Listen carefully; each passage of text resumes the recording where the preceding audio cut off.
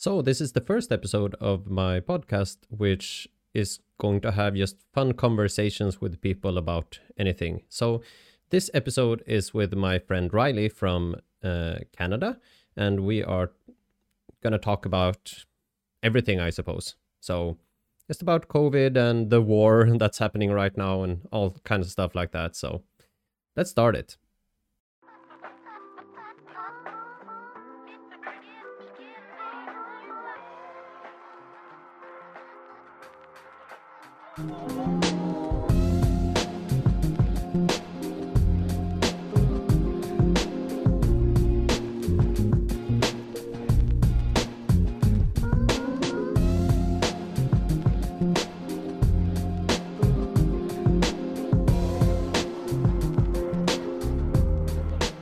Right.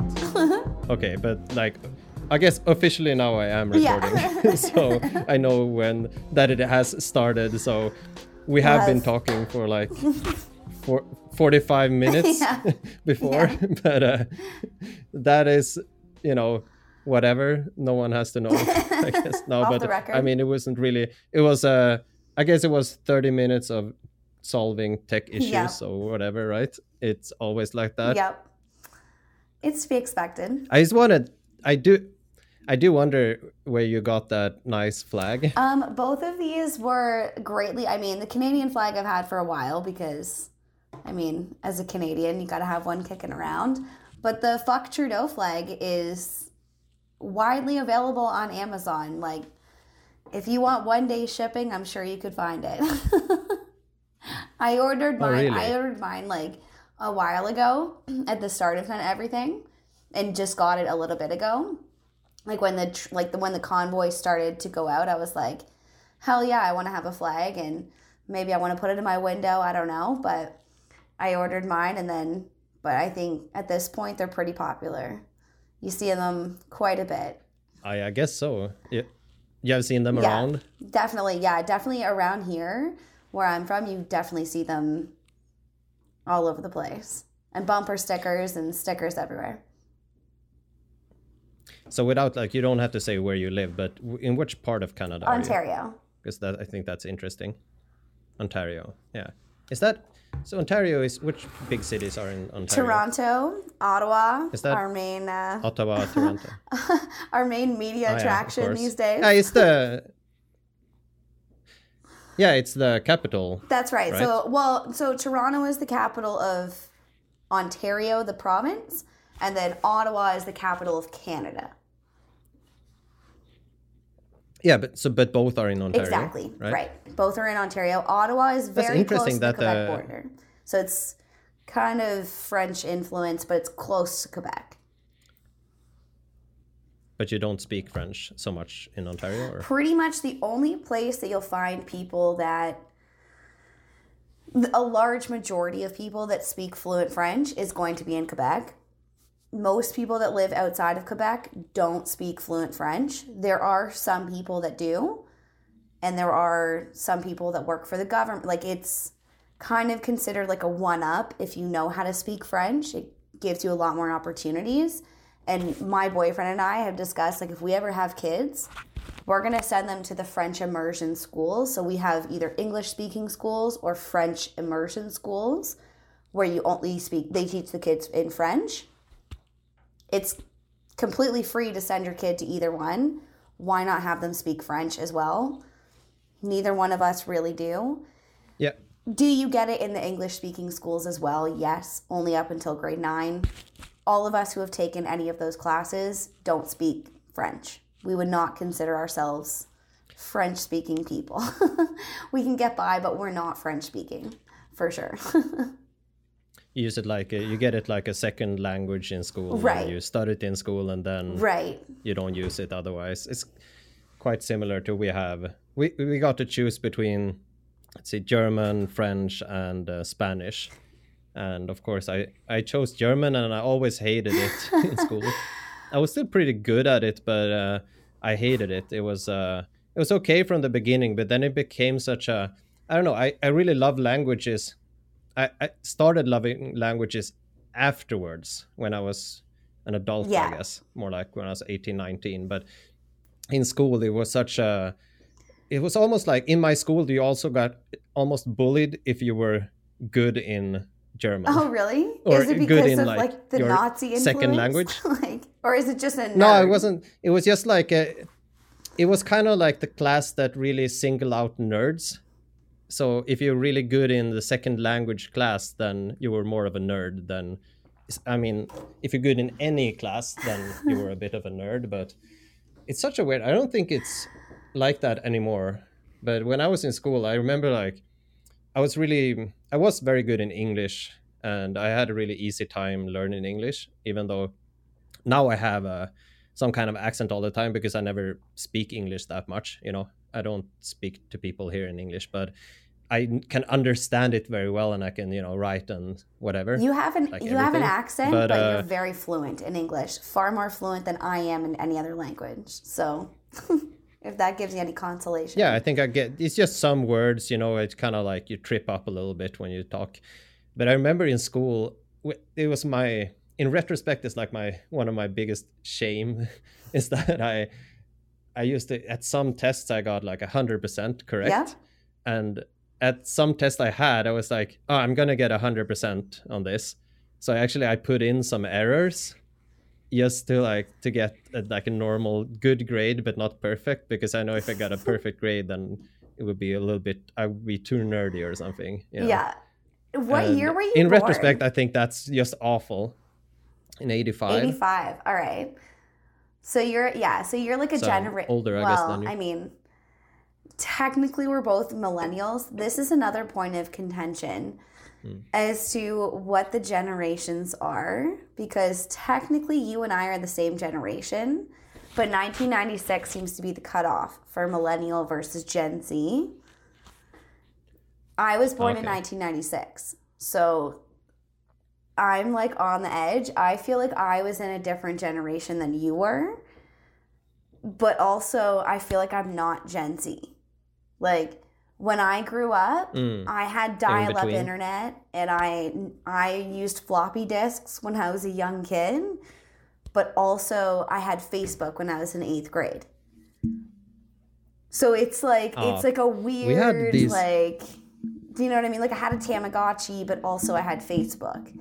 Like it's like a weird thing. Yeah, do you know what I mean?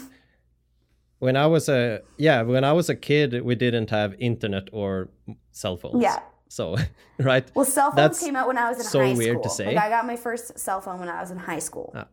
That was like a thing. Like I got a BlackBerry. That's odd. Well, my first phone was a flip phone, and then I got a BlackBerry when I was in 11th grade. That was like a big deal for me. It's a bit odd because I basically also got it I guess not high school, I guess middle school kind of, when we had our first MP3 players and stuff too. Yeah. See, I got a cell phone when I could buy one myself. I had to pay for it. Oh, I see. So maybe a bit later than they were actually available. Right. Yeah, I had to pay for it. For some people. Yeah. But then even then, some kids would get them when they first were younger, but nobody else had a phone. So it was kind of like, why do you have a phone if nobody else does? Who are you texting? Kind of. Do you know what I mean? It took a while for it to kind of come around. Yeah.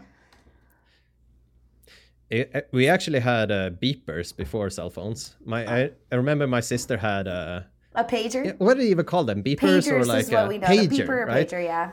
Like a doctor have. Yeah. So it's so weird that they had. So she had one of those, and then we had.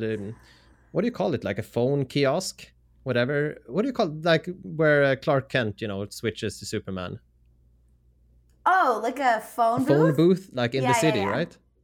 Yeah. Where Clark Kent I remember we had phone Superman. booths like that is the greatest description. Yeah, I knew exactly what I knew. But it is, I knew right? what you That's were how you can about. describe it. Yeah. Yeah. Yeah. We had it's so surreal that we had those just scattered through the city. See, when I was a kid, I just remember that we had those. I used to go snowboarding when I was a kid. My parents would drop us off at the snowboard hill, and then we would take our 25 cents, our quarter, and put it in the phone, and then call our parents from that, like, telephone. It wasn't usually always a booth. A lot of times it was just like a phone on a wall that you could put a quarter, and then they upped it to 50 cents, When they did that, we were all outraged because we couldn't believe that they had upped the price from 25 cents to 50 cents. We were like, this is outrageous. But that's how I used to call my parents all the time on like the phone booths. It's such a different world, you know, like it's insane how things changed from then to now, I think. Now people's kids text them all the time. People that I work with, I'll hear them calling on their calling their kids that are in 4th grade. Text me when you get to the bus stop. I'm like, when I was in 4th grade, my parents were like, I hope you made your lunch today, but like, good luck. Like, I'll see you at 6:30 when I get home. Like, yeah, you were so much more, I guess, independent when you were a kid. Then. Yeah. When you had more privacy. That's why I remember when my sister got her. Yeah, and you had like a responsibility that, you know, you're going to go home, you have your key, whatever, you can go into the house and you can kind of manage until they quit work and get home. Yeah. And you will walk to school. I remember we used to walk to school ourselves, right? We actually lived pretty close to our school, so maybe a kilometer or two, something. Every kid walked, so it's like a little train of kids walking to and from school every day. And I see that because my parents still live in the same place, so I always see when I'm there, you know, this little train of kids going back and forth to school all the time, and it's just like, if you're that close to the school, it's very different from some places, I think. Yeah, and then I guess we went home and we went to whatever they call it, after school. What do you call it? Not daycare, but we have after school programs. The place you go to after school. So like we would have after school programs. Some schools have them, some schools don't. But like where I'm from, so like I grew up on the center of 100 acres. So like I grew up on a 100-acre farm. So like my walk from my house just to the end of my driveway to get my bus, that's a half a kilometer. I just wanted to see how much acre is. Yeah, so we have something called hectare. Oh, okay, so I know how much that is. It's pretty big. Yeah, so in 100 acres, so our farms here are usually 100 acres, or sometimes they get split into 50-acre farms. And then back in the day, they would put the houses in the very center of that 100-acre farm, because that way you have access to everything on your farms, like the barn and the house is in the center. And so my house on my family farm is in the very center of 100 acres. So I had to walk, and we had a little bus shelter at the end. Like there was like a little shelter for my brother and I to sit in to wait for our bus. And that's how we like got to school. And then we would get on the bus and sit on the bus for an hour and then get to school. That's so different from how it is here. It's just divided in any kind of way, and a lot of farms would have more like a center where the house and the barn or whatever is, and then the land might be split into several areas or any kind of way. It's not just squares like that. It could be like you have a little piece of land there and you have a little piece of land there, and it's kind of mixed together. And yeah, it's just so switched. But it's interesting though to hear. Yeah, so you're more, I guess you're from the countryside. Right. So that's where I grew up. And the reason it's like that where I'm from is because when like the person who took over my farm and who cleared it and turned it into a farm from like just bush, we call bush like a forested area. We would call it like a bush. I know like a bush would be like one plant, but like if it's like a large forested area, we'll call it like a bush area.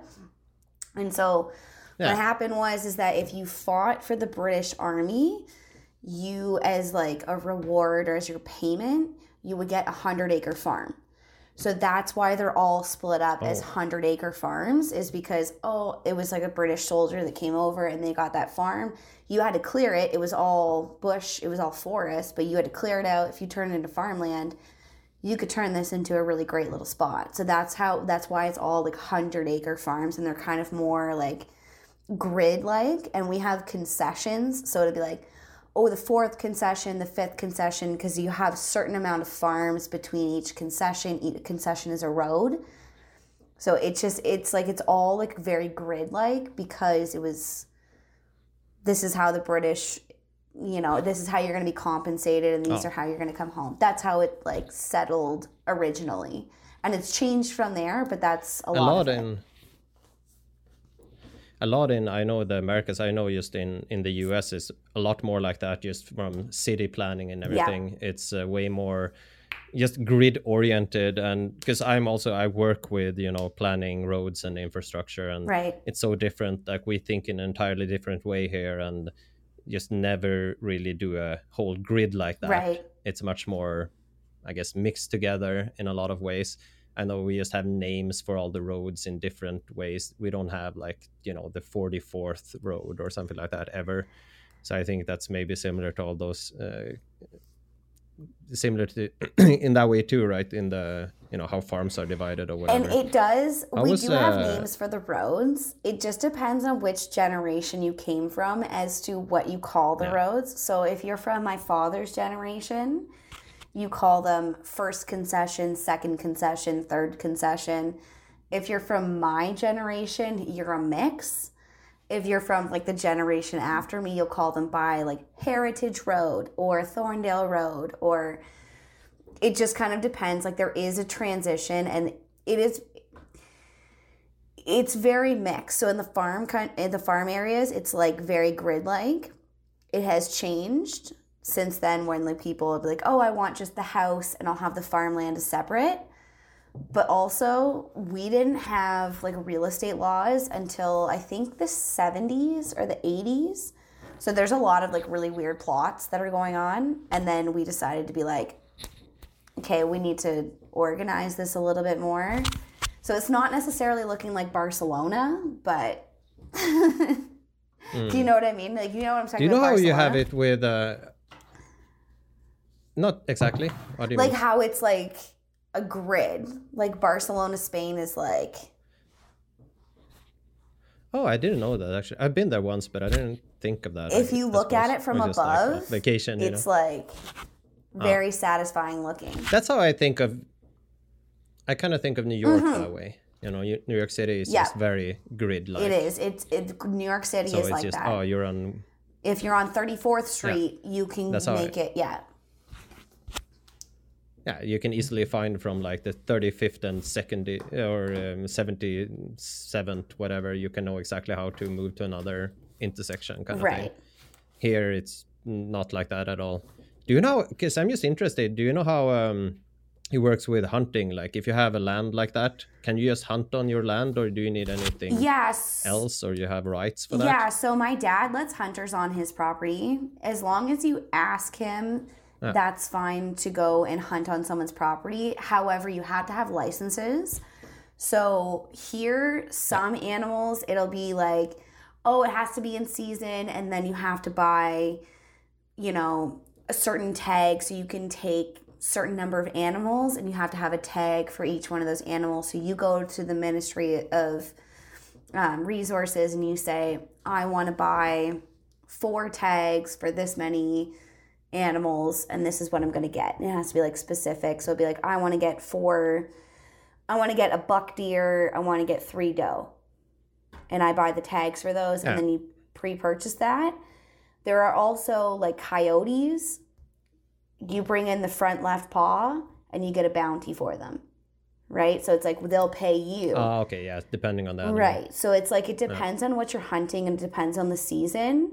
And then if you want a fishing license, you can get a catch and release fishing license, where it's like you're not taking anything home, or you're going to get an actual fishing license. And you need the permission from the owner. So the owner can't just go hunt on his land without getting tags as well, right? I suppose. Unless it's something like a coyote. And then also there's an exception if you're a farmer. Yeah. So like my dad can go out and shoot coyotes, he can go and shoot raccoons, he can go and shoot anything that is threatening his farm, his livestock. Because my dad is a farmer and he has a farm that he needs to protect, he has livestock and he has crop that he needs to protect, he's allowed to go out and shoot those things within reason, as long as it's, this raccoon was on, whatever it is. But so there are some leeways on that. That's basically pest control kind of. Right. But you're protecting your property. Here it's very similar, but it's similar here too, but we don't have we don't have tags really, so it's more like if it's deer, then you can shoot deer. We have for some animals, there are like you can only shoot a certain amount of moose and stuff like that in season. Yeah. So and it's really divided into the areas and everything. I was just as I wanted to talk about the whole COVID era, because now also I was I'm a bit distracted now, because now it's like, oh, is it gonna be some kind of world war now? See, I was so interested to talk to you because you're in Europe. I'm like, how does it? I have a whole ocean, and I know nukes can cross the oceans, but I feel like I have a lot less. And I mean, the Russians do like to creep on our Arctic, but I feel like if I was you, I'd be a lot more concerned than like, I'd be like, shit is like. Yeah, we can talk about both things, right? Because when we were talking before, I was like, oh, we can compare the, how it's been living through the whole COVID thing in Canada and Sweden. I think it's kind of interesting to hear. But then Russia invades Ukraine, and it's like, that's everything everyone is talking about right now. It's like, suddenly no one cares about anything COVID anymore. And fucking how much of a badass is Zelensky? Like, let's just all agree that this guy we can all get behind. See, I guess I'm skeptical. Really? Because I'm like, fuck yeah, man. I would. Because, I mean, I guess I see it in different ways, and I don't have a real set opinion. I'm more like, I guess I'm always skeptical when it seems like everyone is saying one thing. Right. I feel that, yeah. So it's kind of like, okay, so before this, I wasn't really that well read into like the conflicts between Ukraine and Russia and what the history is there and whatnot. I know there was a lot of, there was a change in the government, I think in 2011, and then 2014. And I know there's been a lot of issues between them since then, and these two areas that Putin recognized as being, their own countries or whatever. I know that they have been fighting on and off now for, I guess, almost 8 years on the border there, and it's been kind of like this area that some rebels are controlling, and so it hasn't been really like the border was in dispute, I think. And I also, when I read up on it, it was this whole NATO thing, that they can't really join NATO when they have a border dispute that's ongoing. So that was one of the biggest reasons apparently that. Oh, it's offline. What happened? Let's see if you can get back in. It's still going, so we can just keep because we're talking about. We were talking about Russia and Ukraine. Yeah, the war and everything. Yes, and what the fuck is going on? It's and you don't like Zelensky. You're a little bit on the edge. Fair enough. I don't know. I'm not saying that I don't like him. I'm more apprehensive, I guess, especially after these 2 years. After these 2 years, I feel skeptical whenever everyone is saying exactly the same thing. And I think I was skeptical before, but even more so now, because it feels like the normal camps, I guess, that's in politics or whatever, suddenly everyone is just on board with one kind of response, and everyone wants to send more weapons and soldiers and whatever, and it's just like war kind of thing. And that really makes me I guess skeptical, and also a bit worried that it's just that I've seen, it feels like, because I've followed different things or read up on history, I guess, and watched how things work especially in the US, when they have some kind of crisis and they go to war, kind of. It just there's never as much consensus between different political camps and whatnot as when it's a war issue. And there are some good reasons for that, but there's also worrying things about that, I feel like. And then I don't know all that much about Zelensky, right? But whenever someone is just suddenly is I guess almost pushed on everyone as a big celebrity that's just perfect in every way, and you're not supposed to question anything either. And I'm not really questioning much, I'm not really questioning anything really, but I'm more like I'm trying to understand the situation and why things are happening, because it really came out of the blue, kind of that, oh, suddenly Putin is invading a country. I mean, I thought it would stop at the thing where he was okay, so I thought this would happen. I thought that he would recognize these two areas as being, their own countries or whatever, and then he would maybe through a back channel support the rebels and whatnot, so they could take over those areas and like form their own little area and belong to Russia maybe. But that way he could have, I guess, conquered a bit of Ukraine and have more influence in that way without actually looking like he invaded a country. He could have been like kind of done it without doing it officially. So when he actually just move in and more officially invade, and also how he was speaking like really like, oh, anyone that interferes is going to have these huge consequences and whatnot. And it's just so much so quickly and kind of out of the blue. So then when I see all these politicians that I don't trust and all this media that I don't trust just say they're just on the exact same, there's just the same viewpoint, the same response from everyone. What we have to do it now, we have to do this and that, and we have to, just some politicians and people that I follow on Twitter or whatever, and they're just on board with, it feels like such a knee-jerk reaction that they are just, oh, whatever, send guns, whatever, do this. And it feels like you should be way more careful when you're talking about a potential escalation of war with Russia. That, it's horrible that they are invading Ukraine, but it's also like, what is the worst case scenarios here? And the absolute worst case scenario is like a nuclear war, right? And that's just something that the main response from the main attitude from everyone should be, we have to in every way try to avoid that kind of escalation. And that should be the only main focus that everyone needs to have.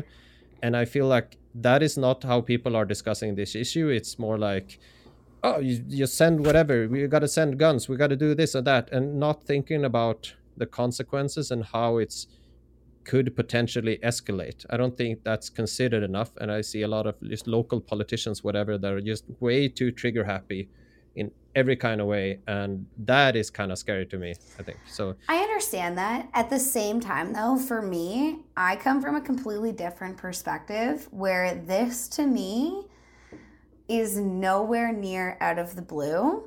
Like, I've been saying this and people have been telling me this. I have been, oh, you're an alarmist, Riley. You are reaching at straws. You are a conspiracy theorist. I'm like, look, no.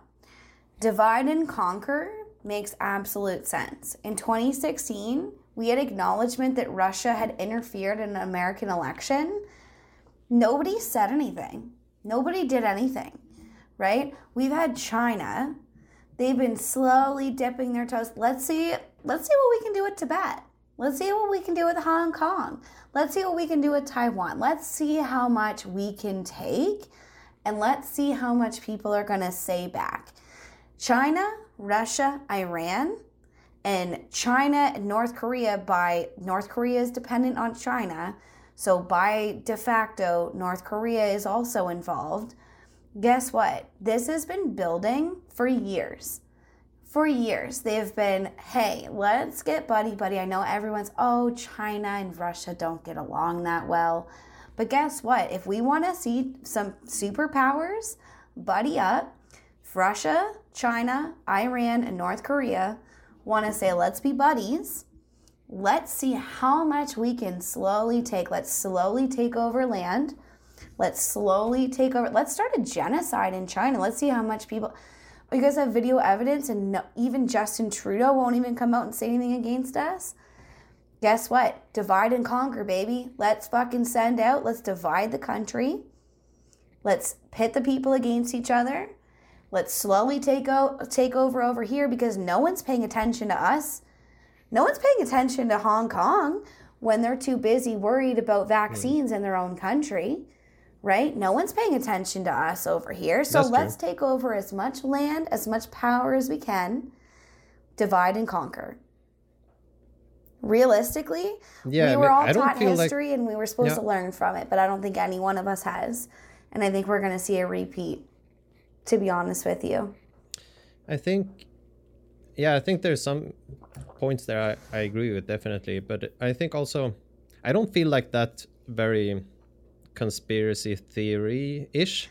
I think, because that is almost the mainstream narrative right now, at least, that they are trying to take over this and that. But not really on China, but more Russia. I think there's heavy focus on Russia and what Russia is doing, and not really so much focus on what China is doing. But I think most people think that China and Russia, work together, which is why also it's kind of weird with this response with all the sanctions, because that also would drive them together a bit more. I feel like if we just stop doing business with Russia, it's just like, okay, so they're going to do way more business with China. You're right. Yep. Because that's their option, right?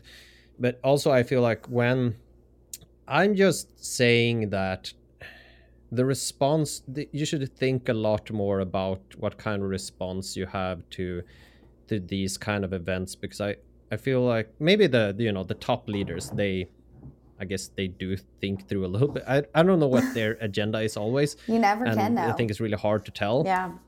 Yeah, but I just think that the mid-level and the normal people, I guess, that are in some kind of situations of power still, they just throw things out there very without consideration. Is kind of how I feel when I see what they say and what they do. And it's kind of like they want to, prove a point or like prove that they're powerful or stuff like that too much when you're talking about an escalation of war with Russia, which is just devastating to everyone involved. It's not like it's going to be bad for Ukraine. It's going to be bad for the entire world, because no one is going to, if there's a full scale, like the worst case scenario, is it like a full scale nuclear war, which just kills everyone almost on the planet? Well, that's the thing. Which is, that is what you're talking about.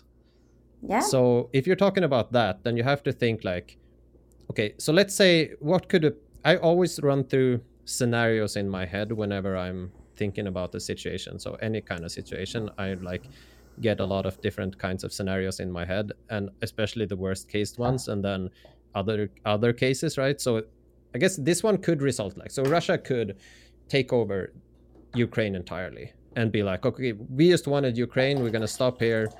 We don't want to attack NATO countries or whatever.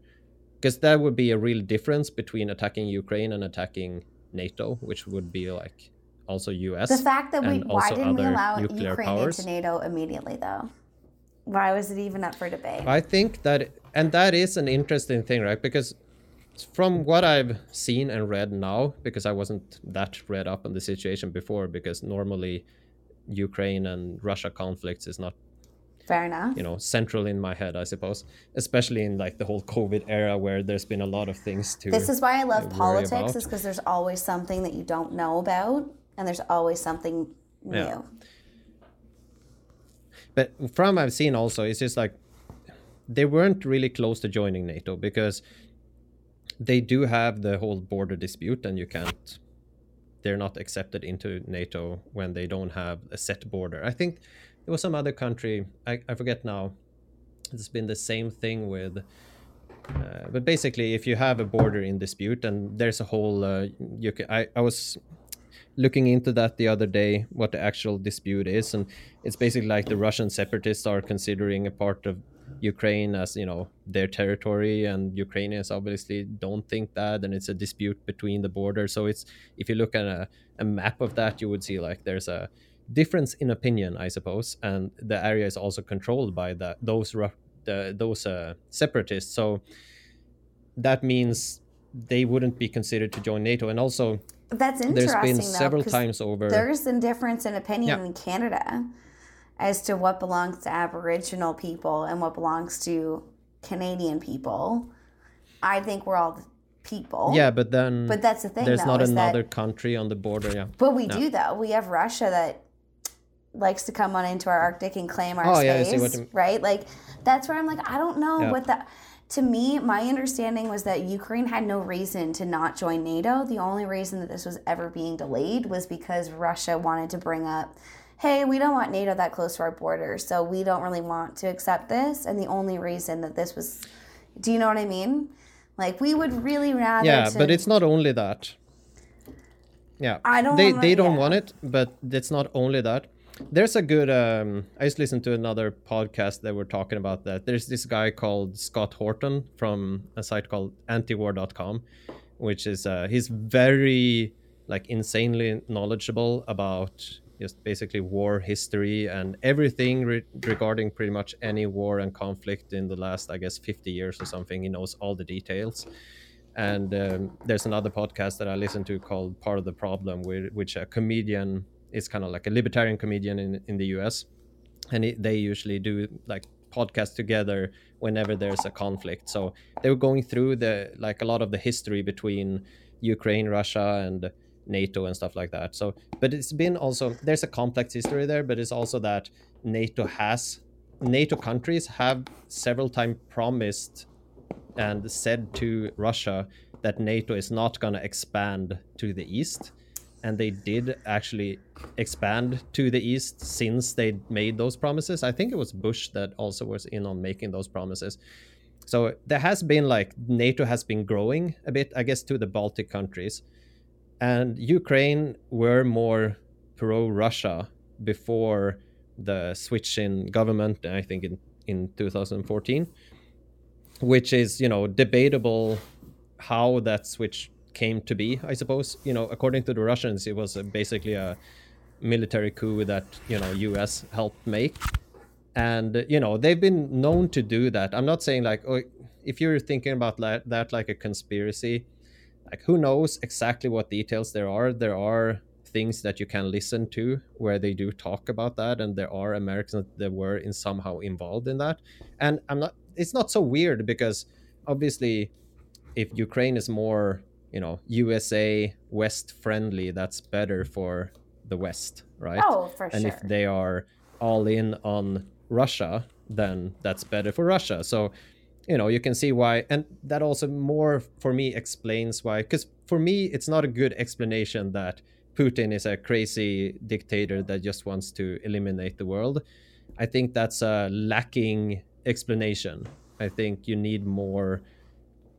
I think you need to look at issues in a more complex way than that. And that's a little bit my irritation with this, is that that's what I see online. It's just like, oh, this crazy madman just wants to kill everyone. And it's just like, I don't like him. Well, that's you don't have to like him exactly to actually examine the reasons, right? Why he's doing what he's doing.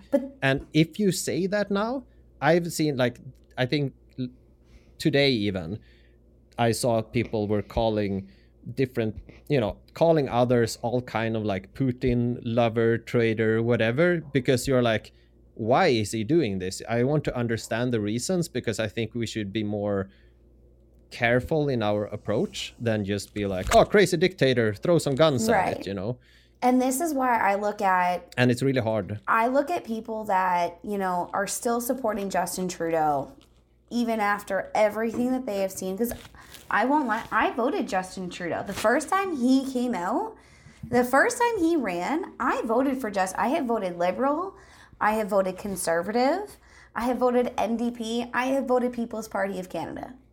I have voted across the board. Whoever is the best for me is going to get my vote, right? I voted for Justin Trudeau before. But the problem is that people either A, can't think through these issues further than one or two steps. So they see something and they can't think it through, oh, I understand, like analytically, oh, okay, I understand how that affects this, how that affects. They just see something and they take it and they can't really think it through. It's either that they just don't have the processing power. It's either that they're dumb, that they just honestly just don't understand what they're talking about, or it's that they understand that they are contradicting themselves in what they say constantly. But the thing is that if what I say contradicts myself, but it gets me social validation, makes me look like a good person, it makes me feel like a good person, well, guess what? I'm going to go with that. I'm not going to question. I'm just going to do and say what I think is going to be getting me more friends, right? And it's like one of the three options to me. And I'm like, I don't see any, it's either you can't, like, do you know what I'm saying? Like, it's like I think most people fall into that third category. I think it's interesting. Yeah, it's interesting because you can really see that these last 2 years and now also which people are falling into what categories kind of thing. I'm very in a way I'm very contrarian, I've realized that if there's an issue or any kind of situation where a lot of people are just going in one direction, I'm always thinking about what the other direction is. It doesn't really matter what it is. It doesn't mean I'm gonna run in the other direction, but it makes me curious what the other direction is. So I'm instantly gonna try to examine the other side, because I also know when I'm arguing something, I want to like switch and try to argue the other side and see how that is. So in this situation, when it's like, oh, Russia invaded Ukraine and he's a crazy madman dictator that wants to kill the world, and you should not think anymore. I've seen so many people actually say that, just like, don't even think more than that. Don't, there's no legitimate issue that they have. You cannot think about that. We just have to think about how to respond and how to send guns and how to do this and this and this. And that just triggers me, I suppose, that I'm like, if someone tells me do not think about that and don't consider that and don't analyze that, and be like, I wonder how it is to analyze that. I need to look into that. And it doesn't mean like, oh yeah, suddenly Putin is great. Obviously not. But I feel like it's really like when you're analyzing. Even in my job, sometimes we have something called like not a threat analysis, but I guess risk analysis. Okay, yeah. So I worked in financials. In any kind of situation, lots about risk analysis. Yeah. So that is how I think about these things. I think like if you focus on one risk with all your effort, all your energy, then you're very likely to miss a lot of important factors. So you cannot spend all your time and energy just hyper focusing on one risk, which is also one of my biggest problems with this whole COVID era. That's just hyper focusing on one risk and one virus and one disease, and everything else is just like does not matter. It does not matter if we close down the world because we only have to think about this virus. You don't have to think right now like economical damage or whatever.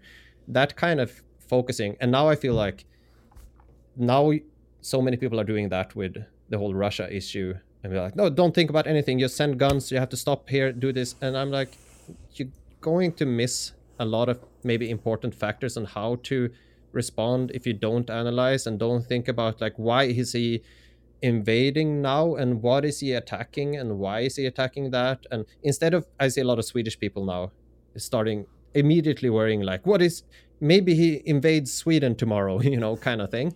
Like, what if he just rolls tank across the border? Yeah, I mean, it's just, I see people responding like that, and my feeling and how I think is more, okay, so why would he invade Sweden right now? And what would be the purpose of that? And maybe there are some purposes of that, but it's not a given. It's not like, oh, now he's doing this to Ukraine, so obviously he's going to just keep rolling through Europe and attack Sweden and attack Finland and do all this. I think that's a cheap analysis. I think, though, at the same time, at what point are you going to consider yourself under threat? Because to me, I have considered my country under threat for several years, where I'm like, I don't trust Iran, Russia, China from buddying up and taking over, because it's realistically not going to be that difficult. Like, sure, we have America protecting us, but are they really going to protect us? Are we going to end up annexed by America? Like, realistically, as Canadians, we're either going to look at, we're going to be another American state, or we're going to be taken over by somewhere else. That's the way I look at it. That's the most I guess realistic. That's not a worst case. That's the way I look at it, right? Like being annexed by America, it's like if you're annexed by the US. I mean, is it worst case scenario? Not as bad. Is it? But that's the thing, though, is that if we are annexed by America, what does the rest of the world look like? What does this all play out to look like? And to be honest with you, for several years, I have been saying I genuinely think that World War III is being set up by, I think, China, I think Russia, I think Iran, I think North Korea are going to be very, very close. And I think that they're going to buddy up. I think that they're going to slowly take over land. I think that they're going to take us all over. And I think there isn't really a lot that any of us are going to do about it, because we don't want to hurt anybody, and we have this certain outlook, whereas they don't. And if we want to look at things, we've lived in a little bit of a utopia for a while, and I think that we're all being very naive in the fact that it can't be taken away from us tomorrow. And I think we all live in this la-di-da and let's hold hands and sing kumbaya, and we're always going to have this lovely community that we live in. That could be gone in a matter of days. Like, it's not guaranteed. So you better fucking take that as a privilege. And I don't think enough of us do, and I think that's our big problem. Yeah, I think several things about that. I haven't. So my opinion, I guess, is that I haven't thought that it's going to be like this big world war in that sense, with, troops on the ground and whatnot, as it's been before.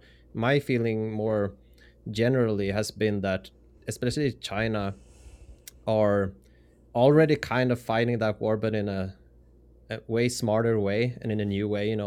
It's the whole soft power versus hard power kind of thing, that they are really influencing opinions and universities and just policy, and they are kind of in a lot of ways taking over what I kind of feel and see how they are taking over a lot of things in the West without sending any tanks or whatever. So that's the direction that I see. So that's why I don't think that they need to declare World War III and do it. They are doing just fine, just gaining power in a lot of different ways. I know they invest a lot in the West. They do take over a lot like that in the West. They also are really affecting universities and institutions in that sense, especially in the US. I've seen a lot of that. And I know in Canada that there's a lot of buying of real estate and things like that. I know when I was in Vancouver that they were talking about how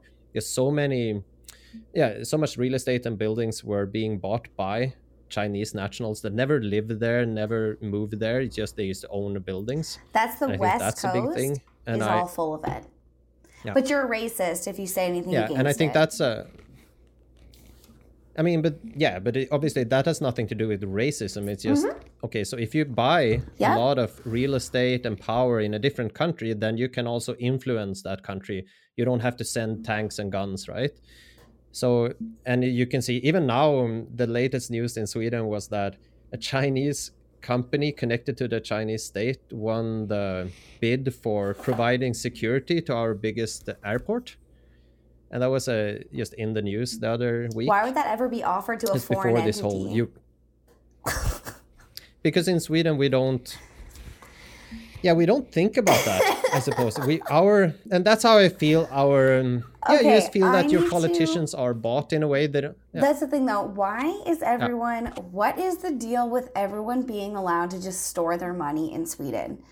What is with this? What are you guys gaining from letting everybody do this? What is the benefit to the Swedes? Because I've never understood this, but everybody here knows, if you want to get out of the billionaires, they put all their money in Sweden, and they all have these tax. Really? Oh yeah. It's I never heard about that. Storing your money in Sweden. Really? I've never heard about that. How do you store your money in Sweden? Good question. I'm not rich enough to know.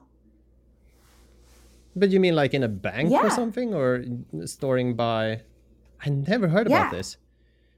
I'm wondering, like, is there any... Sweden and Switzerland. What is the positives of that? Because I've heard both. I know Switzerland, but is it Sweden I've also? heard both. You heard Sweden too? And I mean, maybe I missed it, but I'm you sure like... they're not like...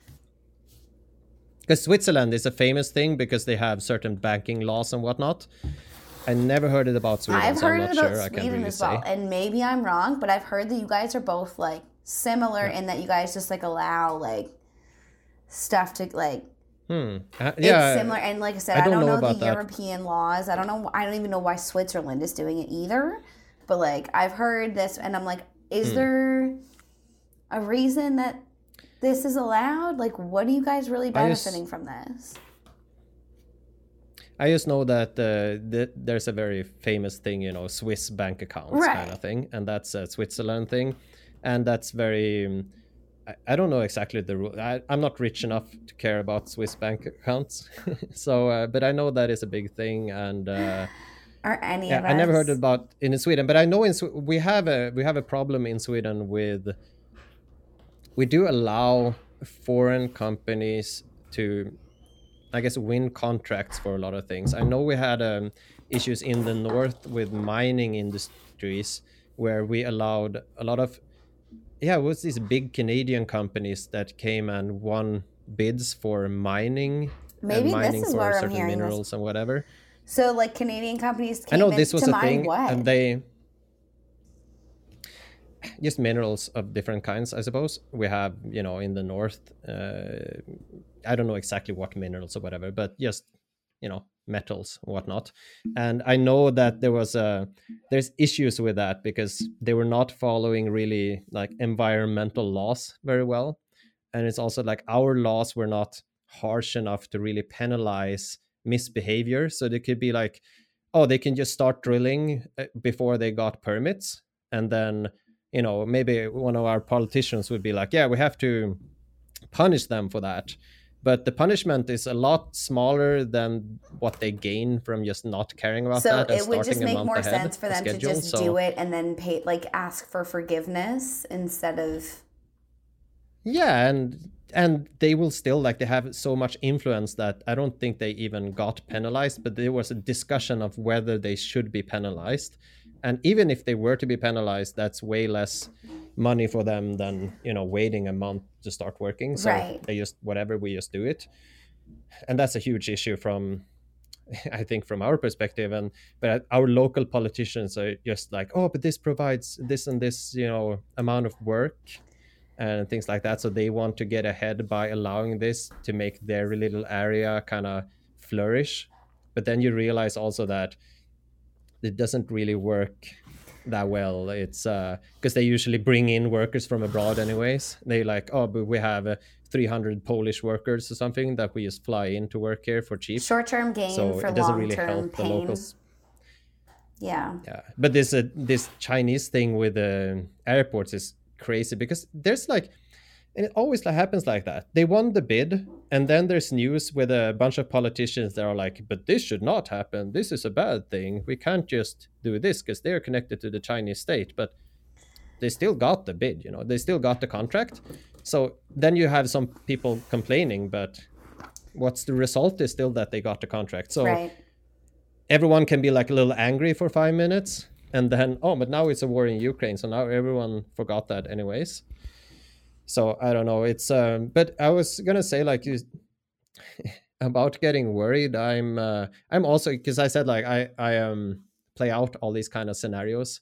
So I have a few scenarios in my head from the beginning of this that are like, you know, I'm standing in a ditch with a rifle kind of scenario, you know. Yeah. So I have all those in my head. So I already gone through, I guess, the worst case. I mean, the worst case is like nuclear war and everyone dies, but then you can't really do much about it. So it's just like, okay, but then you die. So what's the point thinking about that? Yeah. It's not something to think that much about, because I can't stop something like that. It's not the biggest likelihood, I don't think. And Yeah, and if it's just everyone dies, then everyone dies. So it's not something to put too much energy into. That's how I work anyways, because I can't go around worrying about the end of the but the end of the world, yeah. Right? It's just like, what are you going to worry about that for? It just does not make any sense. But I also have in my head like, oh, maybe if I'm standing in the ditch in my city here in 2 months or something with a rifle and be like, oh, I mean, that's also horrible, but it's also something that, I can't really, now I'm going to prepare for that anymore. I just something that's a possibility, I suppose. That's also an interesting point. Do you stay or do you leave? Right? Like, yeah, but where can I go? It's not like, oh, Russia is moving to Sweden. Okay, so I'm going to leave where? What, drive to Norway or something? I don't know. It's just weird, right? And then, in that scenario, everything is just more escalated. So a lot else is going to happen as well. I have that's a bit more philosophical, I think, but I always use this concept of it's called acceptance, right? Do you know about this concept? I mean, I know acceptance. I mean, it's a stage of grief, but it's yeah, but it's also kind of a psychological I mean, there's a certain level, but I mean, how do you draw a line between acceptance and, like, I think for me it's like, at what point do you just say, fuck it, we're just gonna go down with the ship? And you know what I mean? Like, at what point do you call it? It's interesting because it's different for everybody, right? So I think that's always an interesting question. I think what I mean by acceptance is how you handle something that's really stressful, or a really stressful situation. So it might be something psychological, like if you have really a lot of issues with anxiety for some reason or something like that. But it could also be that you're put in a really stressful, hard situation. That, I guess, the concept that was described to me that really resonated with me and helped me become a lot more, I guess, tolerant of stress, is that I imagine it being like a huge wave. So if there's a really stressful or hard situation, I think of it as being a really large wave coming in and kind of, going over you and like hitting you. And so if that happens, then you have the option of either like trying to stand still and really like fight it, and be like, no, this wave is not going to move me at all. And that's really hard to do. And that's really going to mess you up a lot. So the way I got it explained to me that helped me become better with dealing with situations where, just picturing kind of surfing along with a huge wave that's kind of unstoppable. So that's how I get that. Handle really stressful situations. So if there's a really stressful, and you get like, oh, because everyone can react in a way where they get really afraid or really stressed out or whatever, especially if there's something really serious, like, oh, there might be a war in your country and Russia might invade or something, right? But then if I imagine it in that sense, it's a lot easier to deal with that. I'm always just accepting whatever situation there is and then going from there, kind of. So it's like, oh, I'm in this wave now, so now I have to surf this kind of wave, So if I always imagine that, especially if there's a difficult situation, then I feel like I can be kind of calm, and basically I can calm down and consider my options and do what I can do, But if I'm trying to like, oh, I'm not going to let this move me, this is going to be awful, then I cannot think straight and can't really. Do you see what I mean? No, I totally understand. And that's where I think there's a balance between where it's like, at what point do you just kind of like, and I think there's going with the flow. And then I think that there is, like, for example, people here, there is like, even amongst my friends, people are considering if conscription happens, what are we going to do? How are we going to move forward? Are we going to flee to South America? Are we going to fight for the country? What are we going to do? Right? So I'm like, I understand the acceptance and the accepting the situation that you're in and making the best of it and just being like, okay, listen, we are in a shit scenario and we're going to fight for what we can. it's the matter of making a choice between, okay, do I stay in my country? Which choice? And do I fight until I die? Or do I flee? And do I just try and do what's best for me and my, these are the things that I'm like, oh, that's an interesting, like, because to me, and I think to my boyfriend as well, like, I think both of us are kind of like, we probably won't ever leave here. Like, we would probably go down fighting, and like, realistically, my boyfriend is of conscription age. Like, this is not something that hasn't crossed my mind. My brother, my boyfriend, they could always be, if it comes down to, if we do go into a World War III, they might be going with, not by choice, right? So like, you never know what's going to happen. So it's interesting. It's like, how long do you stay and fight? I don't know. We do have similar things here. I think that we do have a law that, just forces you to stay and fight in some way, or like engaged in the effort, I suppose. Right. And also it's like, I don't know where, it's not like we can just travel. I guess we can drive over to Norway, but whatever. And if you're a draft dodger, you're disgraced, right? Like, if you're gonna personally that is not something that I guess value all that much, to be draft dodging or whatever. It's more like, what kind of punishment would there be for that? I don't want to seem like I don't care, but I think, especially, I was talking to someone about this I think yesterday, and we were like, so what do you actually consider fighting for in that sense? So after these, I think especially after these 2 years, I have a hard time motivating it to myself to be like, oh, I really need to fight for the state kind of thing. It's weird. I think it has changed a lot in just a few years now, especially with everything that's been happening now. It's like, obviously you feel more that you want to, maybe your freedom or your family or your friends or something like that. That is things that you feel more about, like, oh, I want to protect those things and I want to keep those things. But when it's a matter of, oh, my state or whatever, how much do I feel, what kind of allegiance do I feel, or duty or something like that, it's hard to quantify, I think, what because I think that they've done so much crap towards individuals. So so let's say I'm not talking about myself, and I'm just talking about someone else, and they made a choice to be like, no, I don't want to fight for this country or whatever. I don't care about that. I want to take my family and we're going to go on a boat to, I don't know, Portugal or something, right. Whatever. I wouldn't think anything bad of those people. I would think like, oh, it's perfectly reasonable to not want to, because we just had, what is it now? It's February. So, I mean, just 1 month ago, we had a state that just said like, oh, if you don't take these drugs, you cannot go to the movies. You cannot. That's you're where probably we're going at to right lose now. your job, or you're gonna. A lot of people can't work unless they have it. Yeah. Yeah, in these.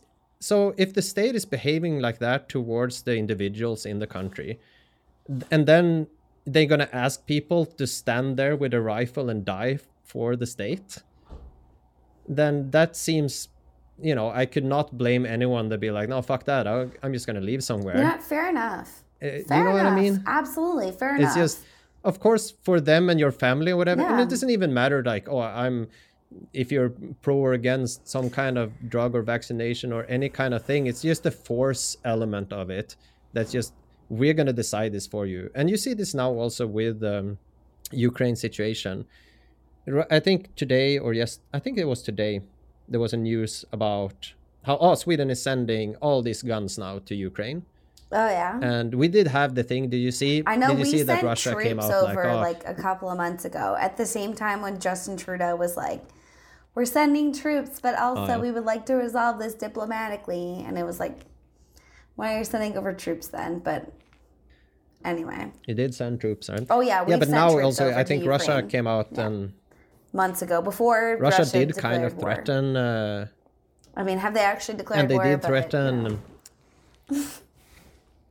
yeah, who knows? It depends on how you mean, right? And they did threaten Finland and Sweden, I think, in Finland, a specific I don't see going down. Finland, I can see being taken easily. Yeah, Finland, Finnish people really hate Russian people.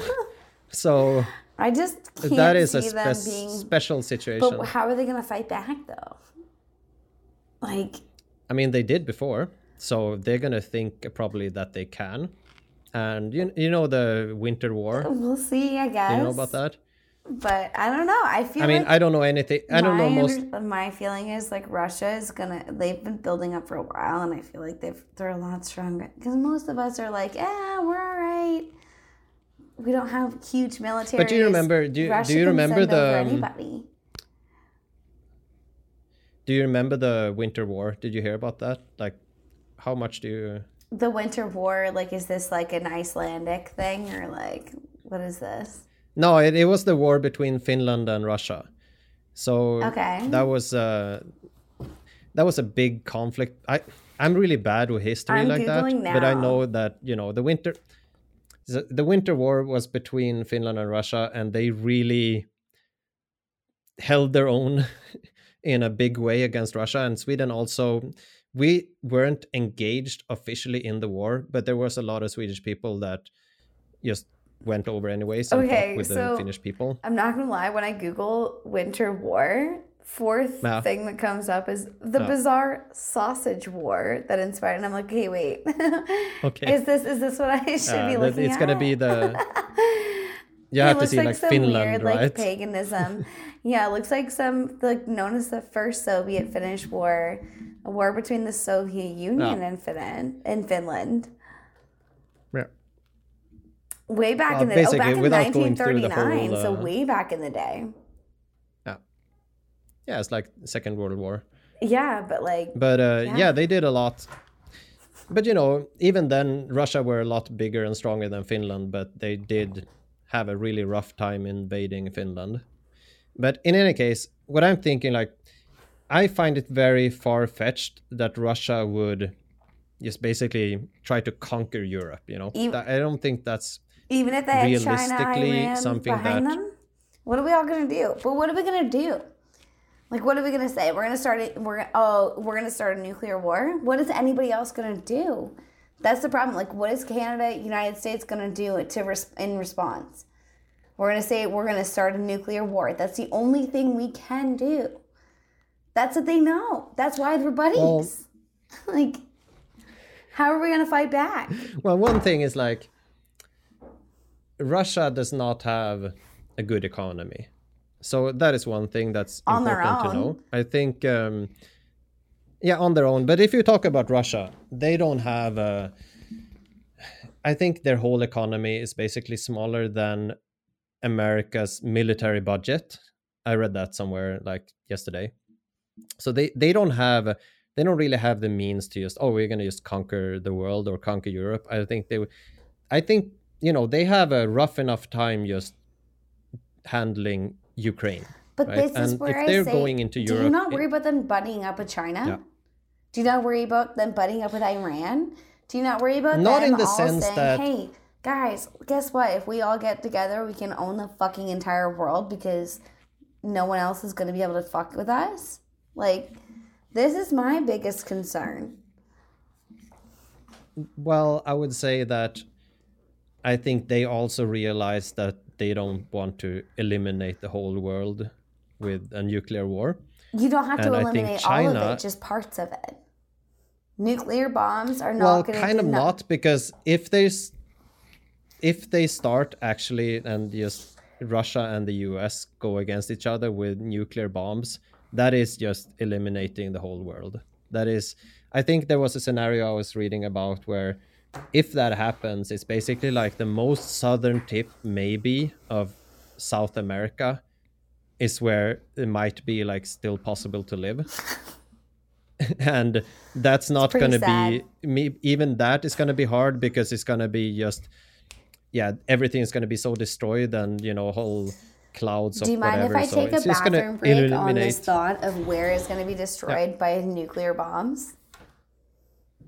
Let's do it. That's fine. Okay. Let's have a break. And I have some break music. Oh yeah, put on the break music. Oh, that's classy. Let's see. I'll do that. Go ahead.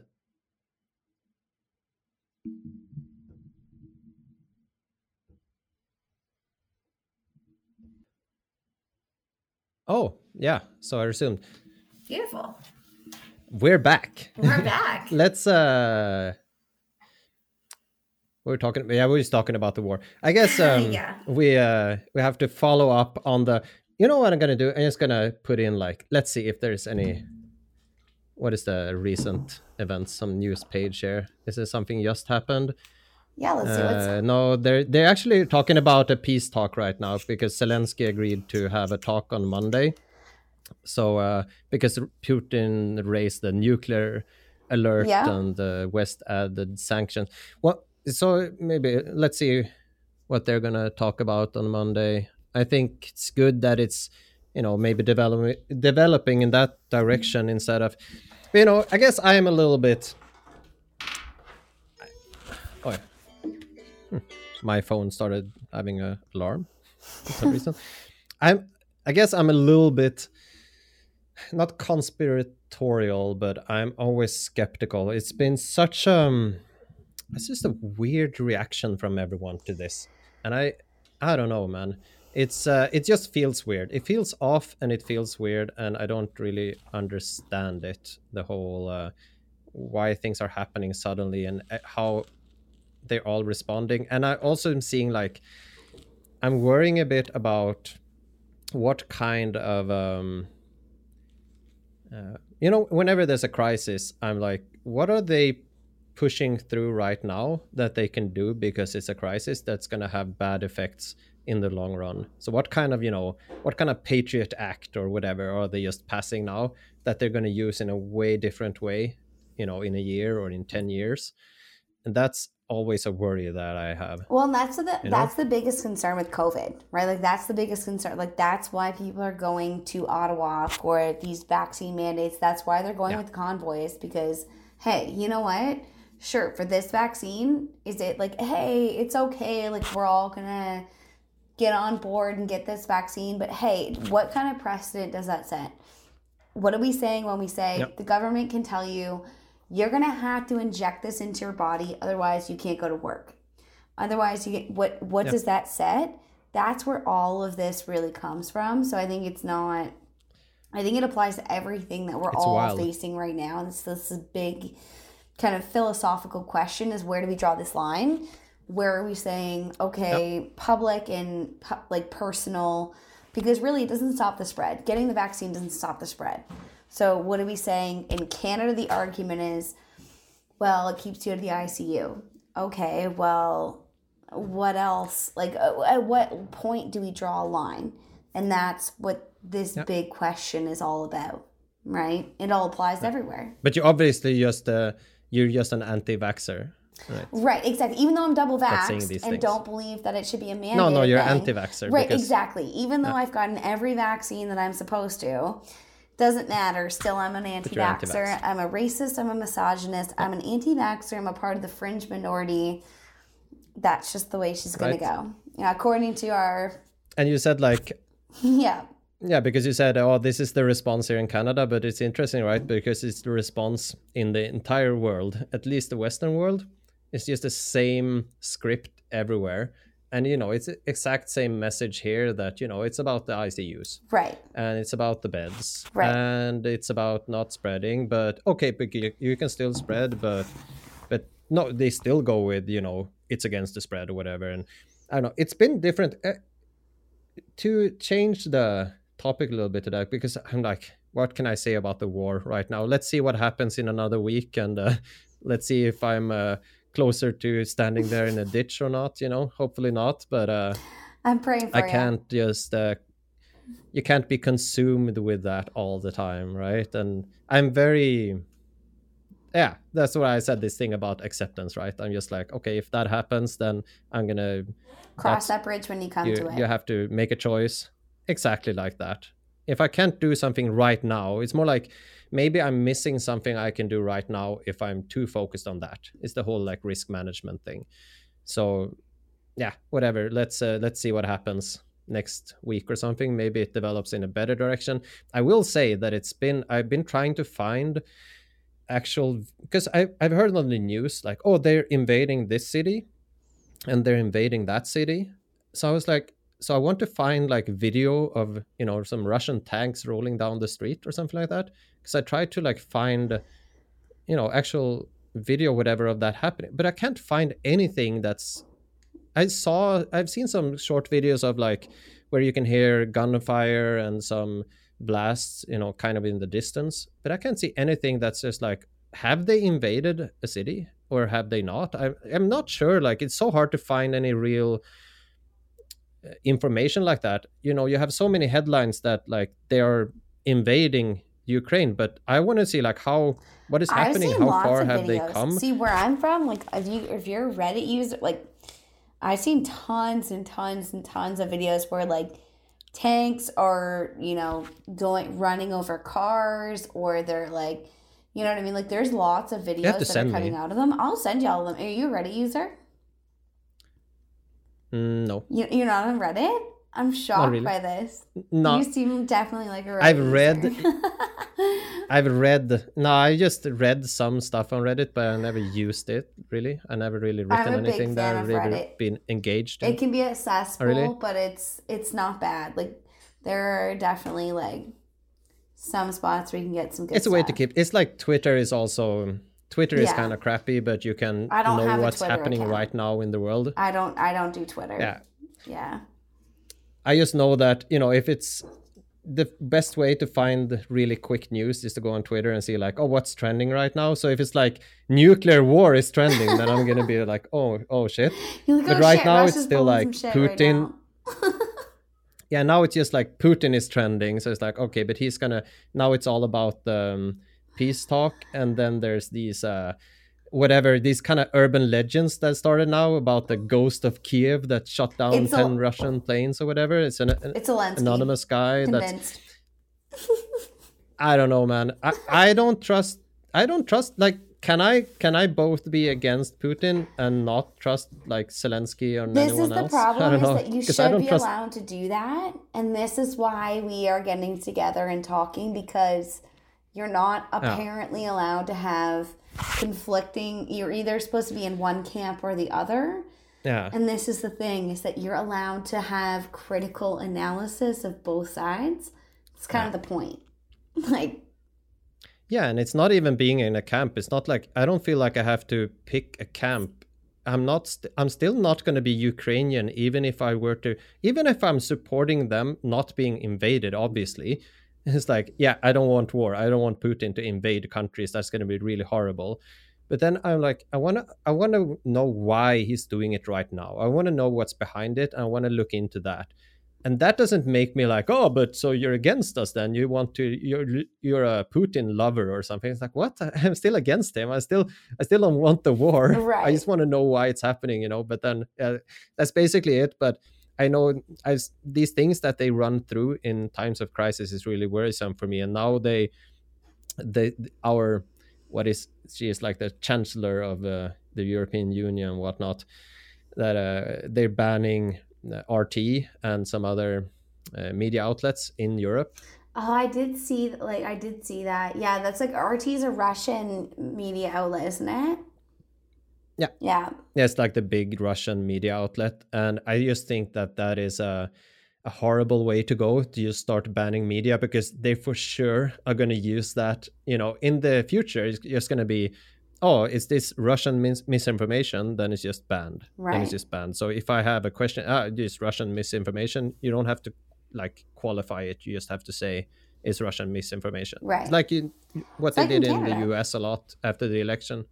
In Canada too, right? So yeah, but I wanted to I thought it was interesting to like talk about something else for a bit than the war. We'll see what happens in the next week, but I was wondering, like, if, you know, because now the focus kind of switched from the whole... I was really engaged in the I guess situation with the truckers, you know, because I made a bunch of videos about it, because it was really so interesting, because it was such a new form of protest and such a efficient way, I thought, because it's really cool how it started there, and I don't think anyone any other place in the world did it quite like that until now, because there's been demonstrations here, and I've been to a couple here in Sweden as well, especially after we introduced the vaxports, the vaccine passports, Right. that I Yeah. think we did a lot of things pretty well until suddenly in December they were like, oh, we're just going to have a caste system in this country now,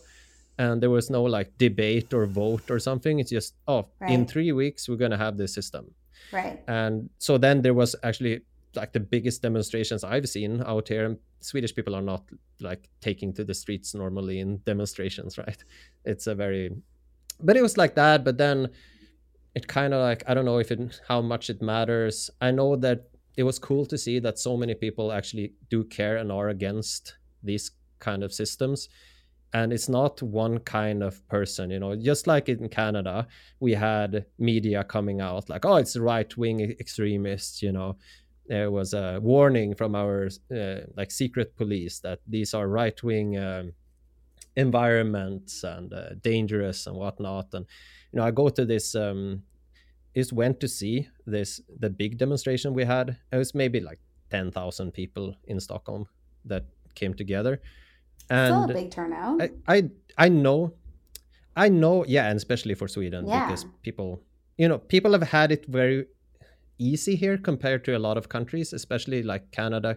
Because in Canada, so this is my thought, is that even there, you know, a lot of people that were vaccinated, whatever, are still against the mandates a lot, and they've been suffering through lockdowns. It's not like only a certain kind of person has suffered in Canada from, you know, measures and lockdowns and whatnot. Right. Yeah. But in Sweden, it's been so, most people have lived pretty normal lives this entire time.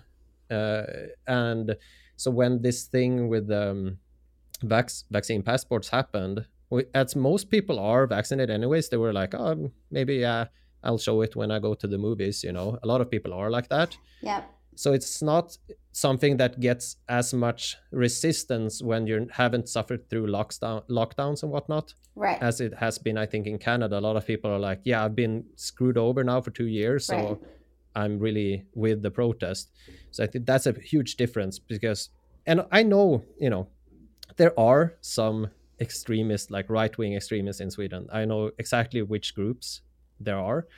And I know when I go to a protest, it's like, okay, there are those guys. There were about like 10 or 15 of those that join in on a protest like this, because they hate the government, basically. Mm-hmm. So they are going to be involved in anything that's like against the government. Right.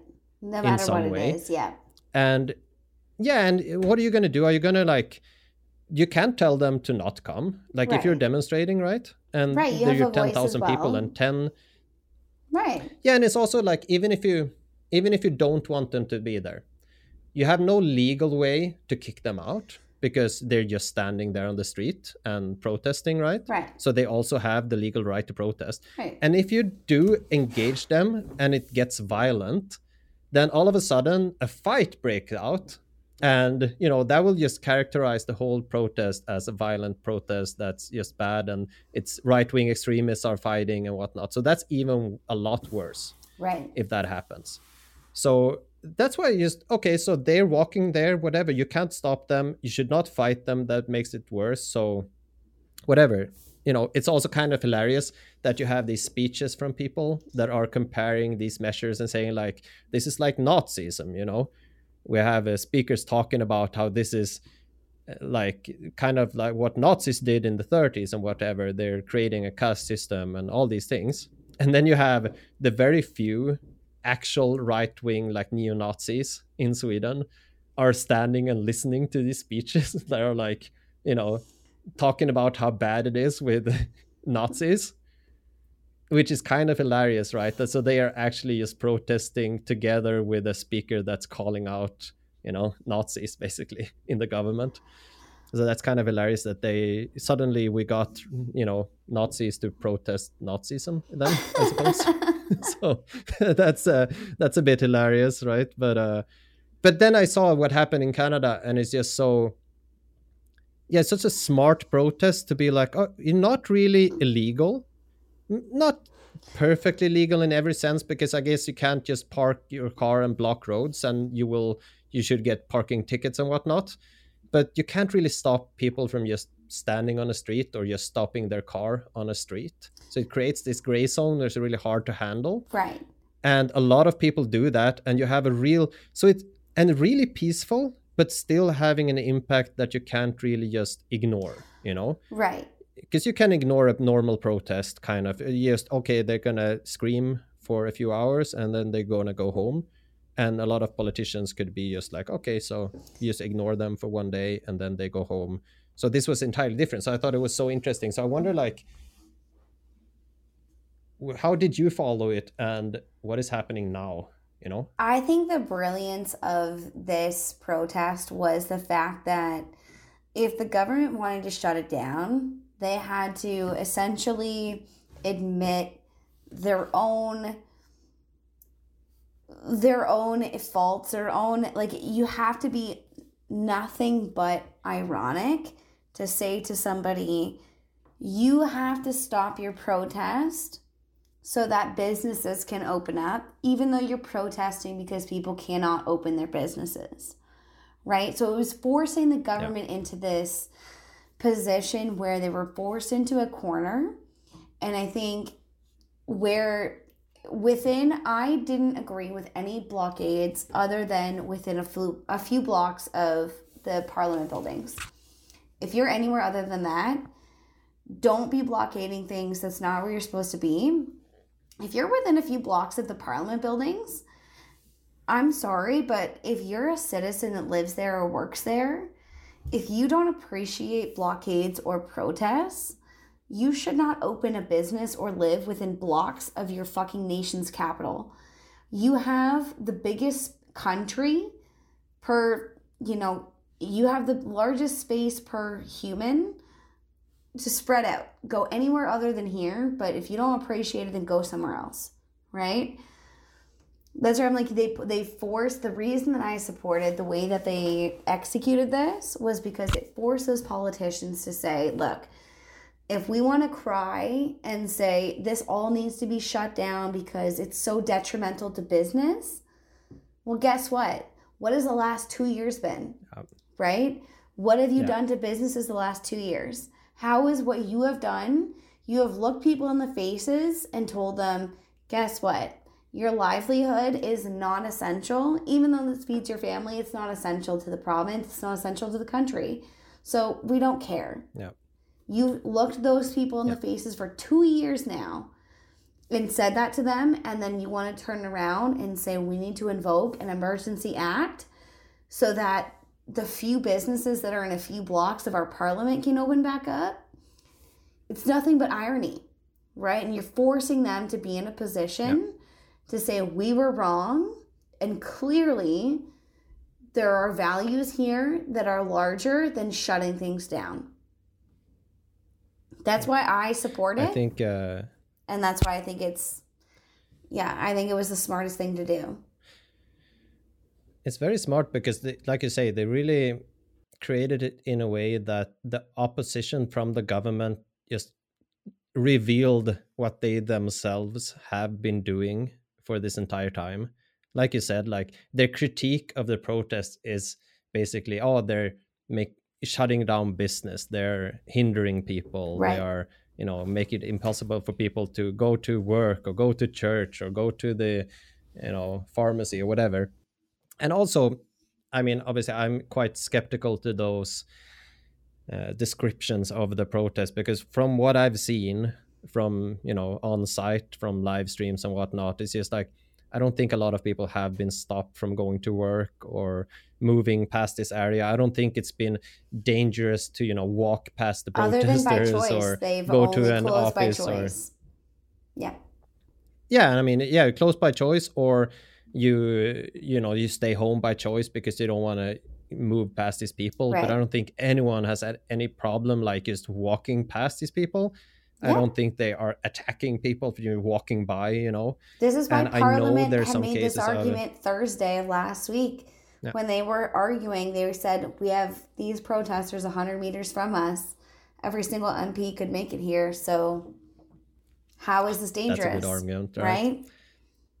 And still they passed it. But the next day, everything was shut down because Trudeau wanted to make a point to say, oh, oops, I should have shut it down to make it look more dangerous, shouldn't I?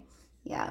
Good job, Trudeau. He really tried to do that, right? Yep. He actually, did he stop the first time they were supposed to debate? I think he postponed it or so Thursday they debated. Somehow, Thursday right? Because of the violence. Thursday was the first day of debates. And then all day Thursday he got called out because all of them had made it. And there was fighting.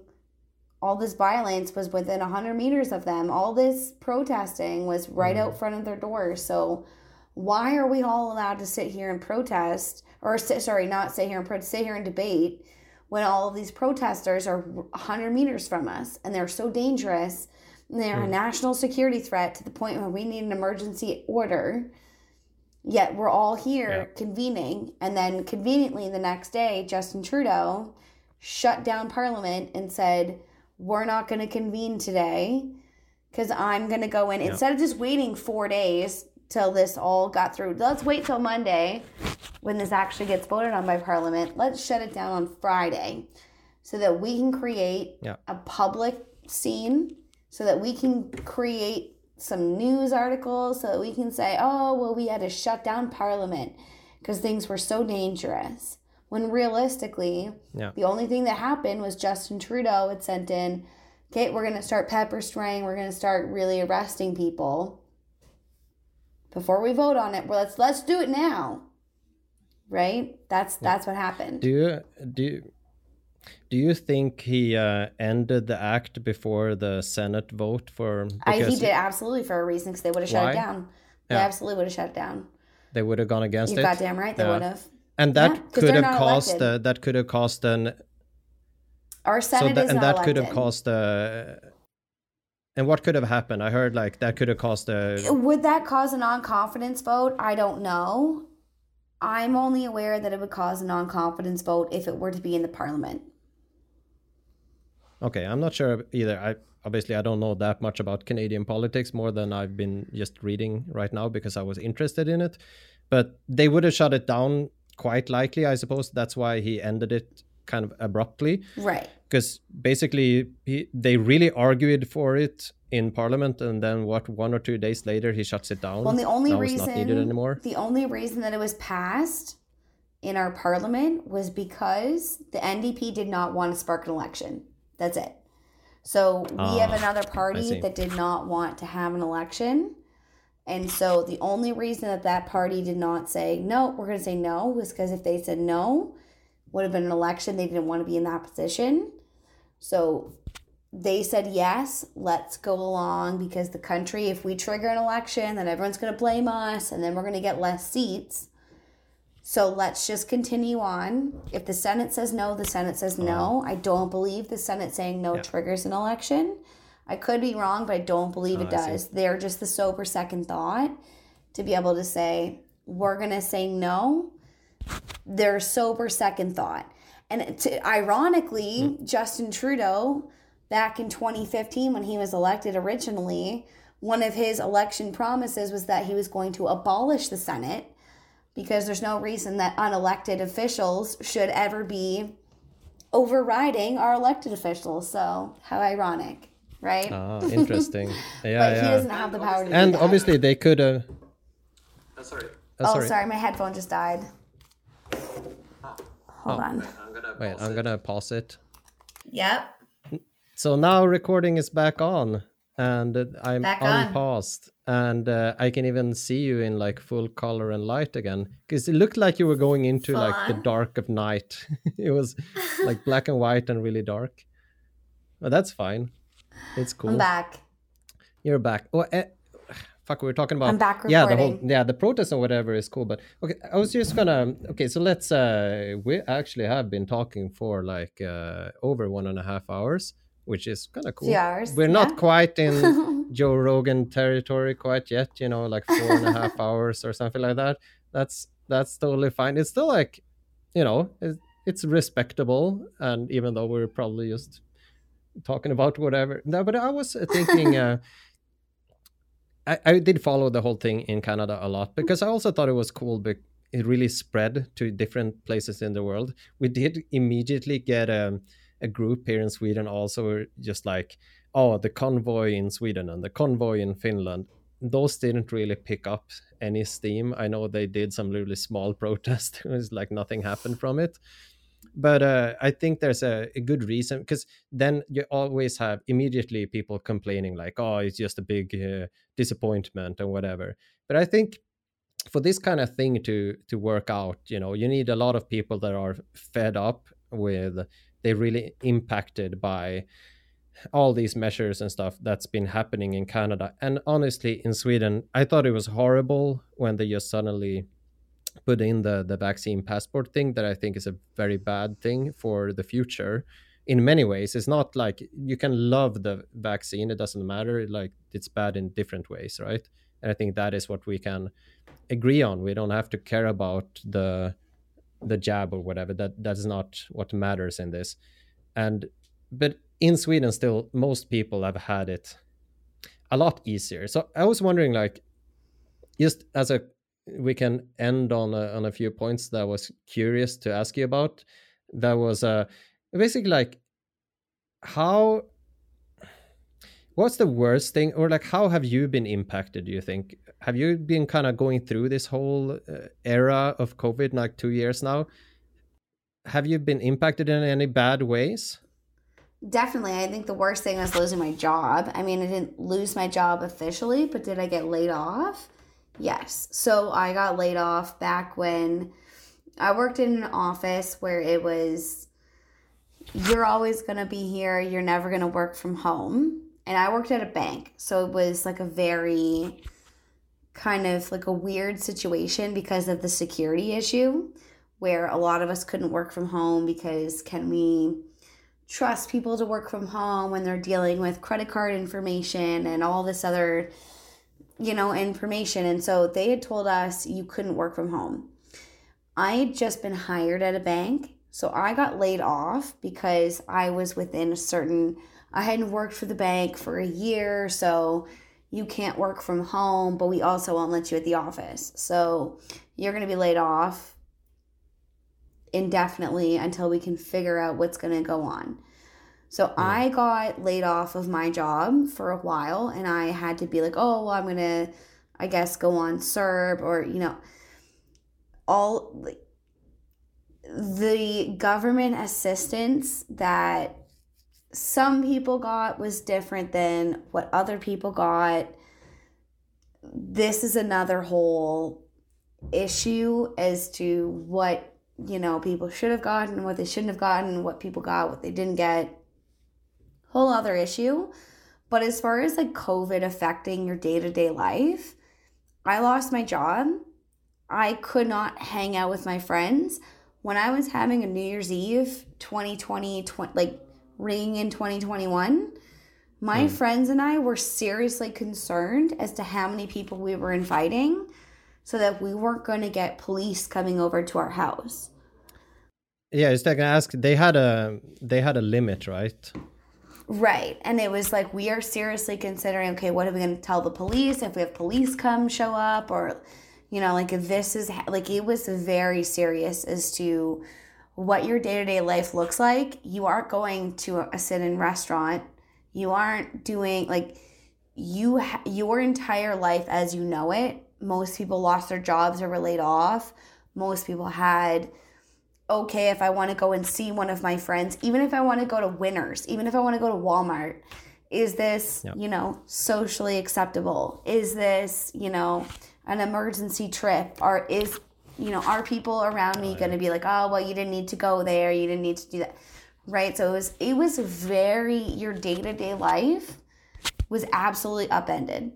And 2 years ago, a completely different world than I live in now. And these are the best years of my life. So like a lot of people are like, oh, when you're 23 to 25, these are your times to go out to the bars and have a good time and do all. Yeah. I am literally in this position where, right. So it's like, I can't go and see my friends. I can't go to parties. I can't go out to the bar and enjoy myself. I can't do any of those things. I have to stay at home and, So it's like you're giving up a significant portion of your youth or of your life or of, and it's like it's getting to a point where these are irreplaceable times that we're taking from people. Yeah. And it's how much is it really benefiting? And there's a lot of people would also hear that or think about that, and they're like, oh, you shouldn't complain or you shouldn't care. Like there's been this big stigma to that too, right? You can't complain, you're a young person, whatever. But I think that's also so horrible, because it's also not like we've been sacrificing just adults, right? And then I'm thinking a lot about how, for kids that maybe they are 10 years old or 8 years old or something like that, to lose 2 years of your childhood to be like or 3 or 4 locked into a situation, or even more, right? Yeah. But now at least 2 years to way different form of life. That's, I think, is even the worst thing of it all. But I also think that, for young people that are maybe 18, 20, 25, whatever, right? It is really important. Like 2 years of your life is a lot, and then it's not over yet, right? So, and it might have repercussions, and it has a lot of repercussions for many years to come. So I think it's horrible when it's presented in that way, that, especially when they're talking about non-essential things, like your job is non-essential and people are non-essential and all these things, right? Especially when you see the contrast also that, so for me, when I leave and I walk around with my dog here around where I live, there's like 3 kindergartens and a few schools in my area where I just walk around. And this entire time, right, I'm seeing all kids are out playing. No one has a mask. There's been 0 masks on kids this entire time. They are not socially distancing. They're just wrestling around and playing like they're completely normal, like every child in this town. If you haven't told them, if you haven't really told them anything, it's going to be like maybe they hardly noticed that, because people are not just dropping like flies everywhere and getting sick and dying. It's not. There have been people that, a lot of people die and a lot of people get sick, but it's not like you see it everywhere in your world when you walk around in any way. I don't know anybody who's died from COVID personally. Yeah.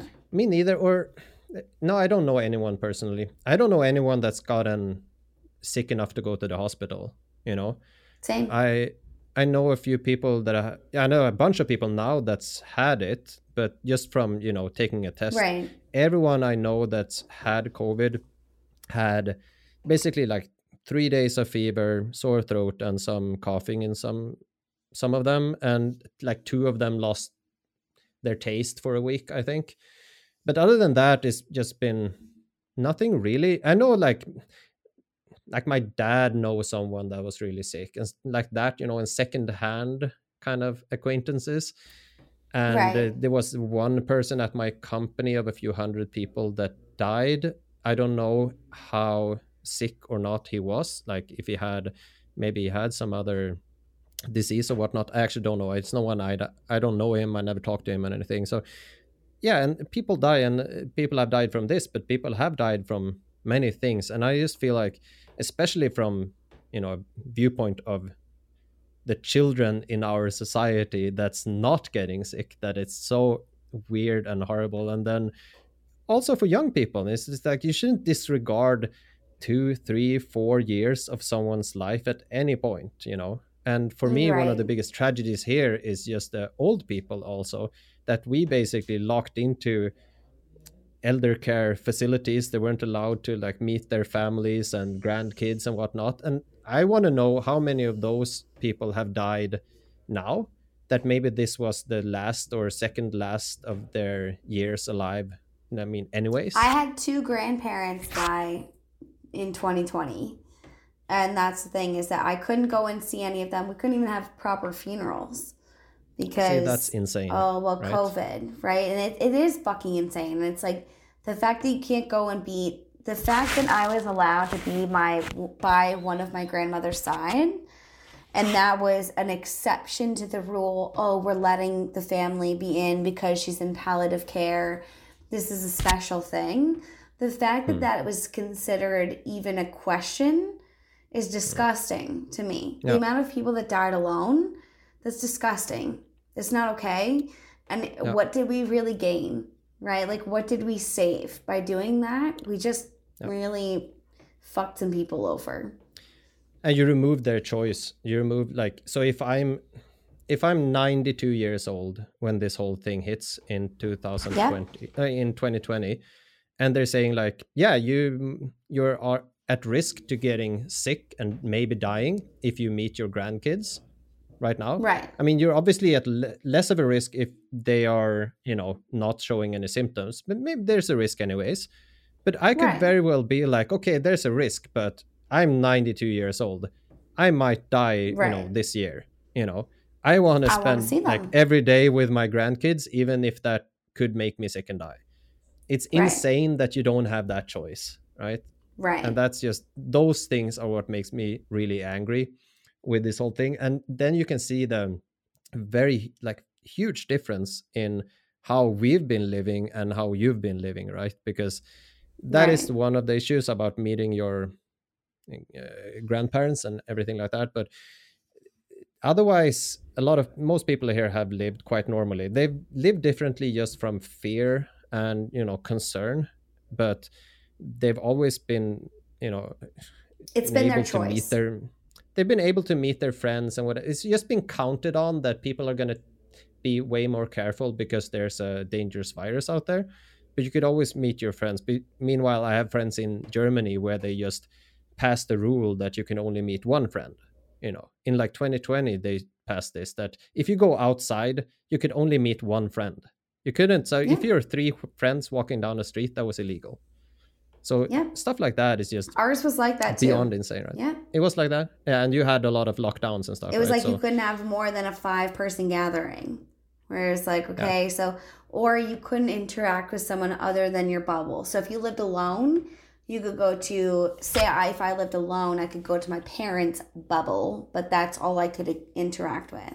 Couldn't interact with anybody else, right? It's like, we have to like talk again and maybe go to detail about those whole things, because those concepts are just so wild that everyone now has a concept of what a social bubble is, that the government has created a whole concept that, that sounds just like something that you would hear about from North Korea or China or something, where you have like, this is your social unit that you're, permitted to interact with these 5 people in your social unit. I mean, that's just insane to me to hear that. And I know that those things existed and maybe exist, but here it was just a very consistent direction here of is recommendations. Like, we recommend that you do this, we recommend that you do that, we're not passing laws for this and this and this. But then they started passing they did pass a law, and they started restriction, like how many people can be in a business at the same time. So like, in this business, you can only be 150 people at the same time. But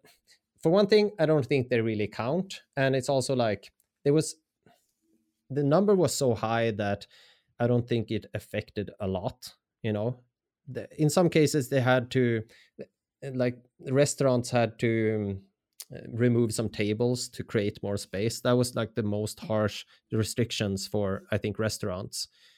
And they closed down nightclubs. So it was like, it was fine to have restaurants and bars open, but they closed down nightclubs at, pretty early, or like the bar was closed pretty early. So you can still go out to a restaurant and drink, but you couldn't party to 4 a.m. anywhere, So that's why also I think, like, in regard to these protests, you can't get protests going in the same sense here, because, I mean, this whole time I could go out with my friends to a bar, and you don't have the same it's not affected in the same way. We didn't, if you lost your job, that was because they were working in a certain field where the business, like, were bad for some reason during this era. It wasn't it was very restricting it wasn't restricting your access to going somewhere. It was more like, maybe you're working in a field that's just tanking right now because of the international situation or whatever,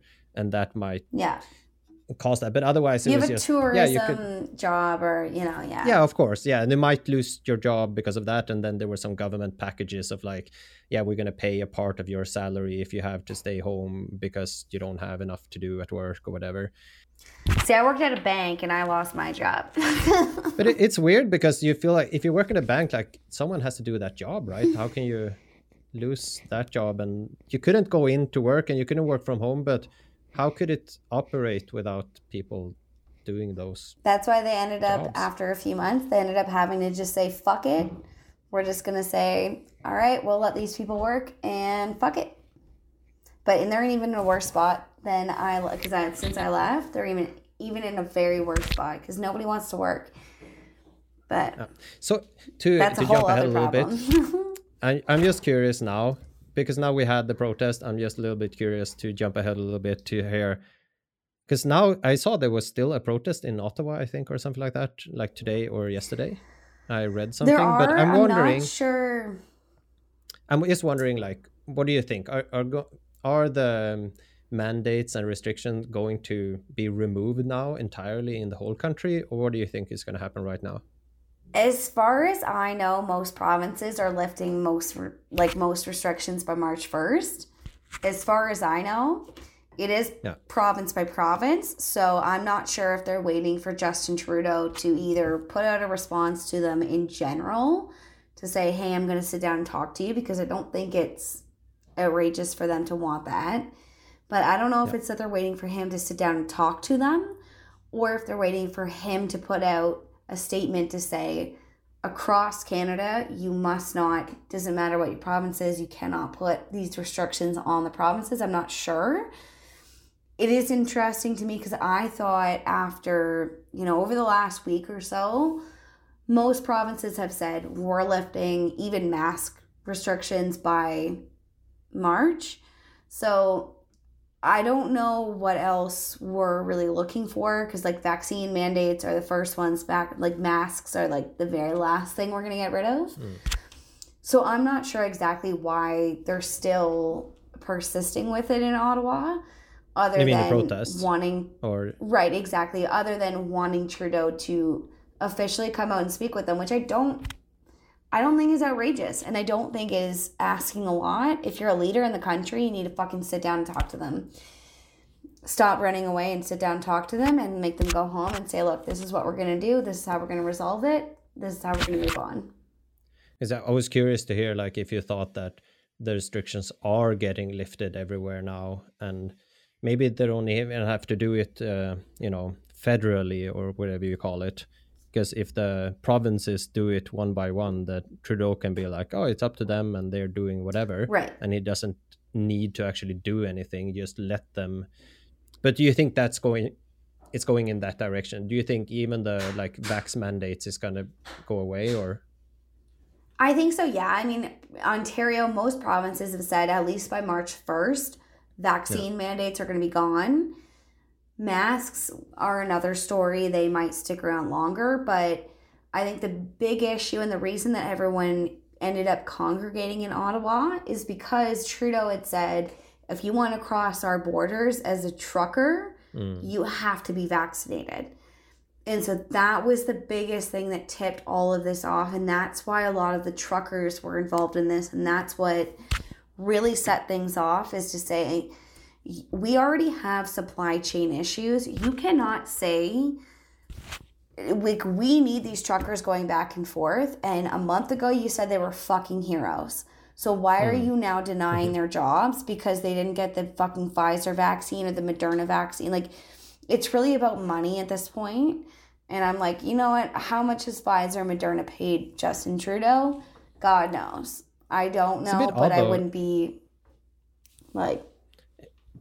I'm saying even though most truckers were vaccinated, right? So it's a bit odd that had such a 90%. Big impact still. But I guess that's why I feel like it's also a lot of other things, that's everything that's been happening for 2 years kind of boiling over more so than this being the main and only issue that, because it's not only truckers protesting. Obviously, it was a lot of other people joined in, and that's why it became so big. But obviously that was one thing that happened. But it's just interesting how, yeah, it's one thing that just like pushes it over the edge and makes it boil over, so to speak. But right. So yeah, it's probably gonna. It doesn't feel like they can go in the other direction and just like, no, let's have more mandates again and let's introduce this restriction again, because especially when you see in other places in the world, everyone is kind of opening up, and even places that have been restricted are more. It's just going to be weird for people that, let's say, people that really didn't want to get the vaccine or whatever, and then just like, no, but I really need to keep my job now, like a month ago, right? And now in a month they just remove the mandates and be like, okay, so I was forced a month ago, but now 2 months later it's like, no, it's fine, you don't have to. It's fine. It's got to be weird for people, right? Even I mean, because yeah, people who didn't want to, whatever, got forced into it, and then 2 months later it's like, yeah, you don't have to. We, it's not, the science is different now, so you don't have to care about it. Before we I was just curious about, because that was like, the worst thing for you, I guess, is that losing your job obviously is really bad, and then also just the whole social thing. I think it's underplayed how important that is, with losing just social interaction. And one thing I was talking about a lot about with friends and family, I think right away in 2020, I was seeing a lot, because I have friends in different places in the world from when I was studying abroad. So I was talking to them a lot in the beginning, and I heard like all these kind of weird lockdowns and whatever that they did in so many places. And for me, I'm a very social person as well, and I like, I'm extroverted, I suppose.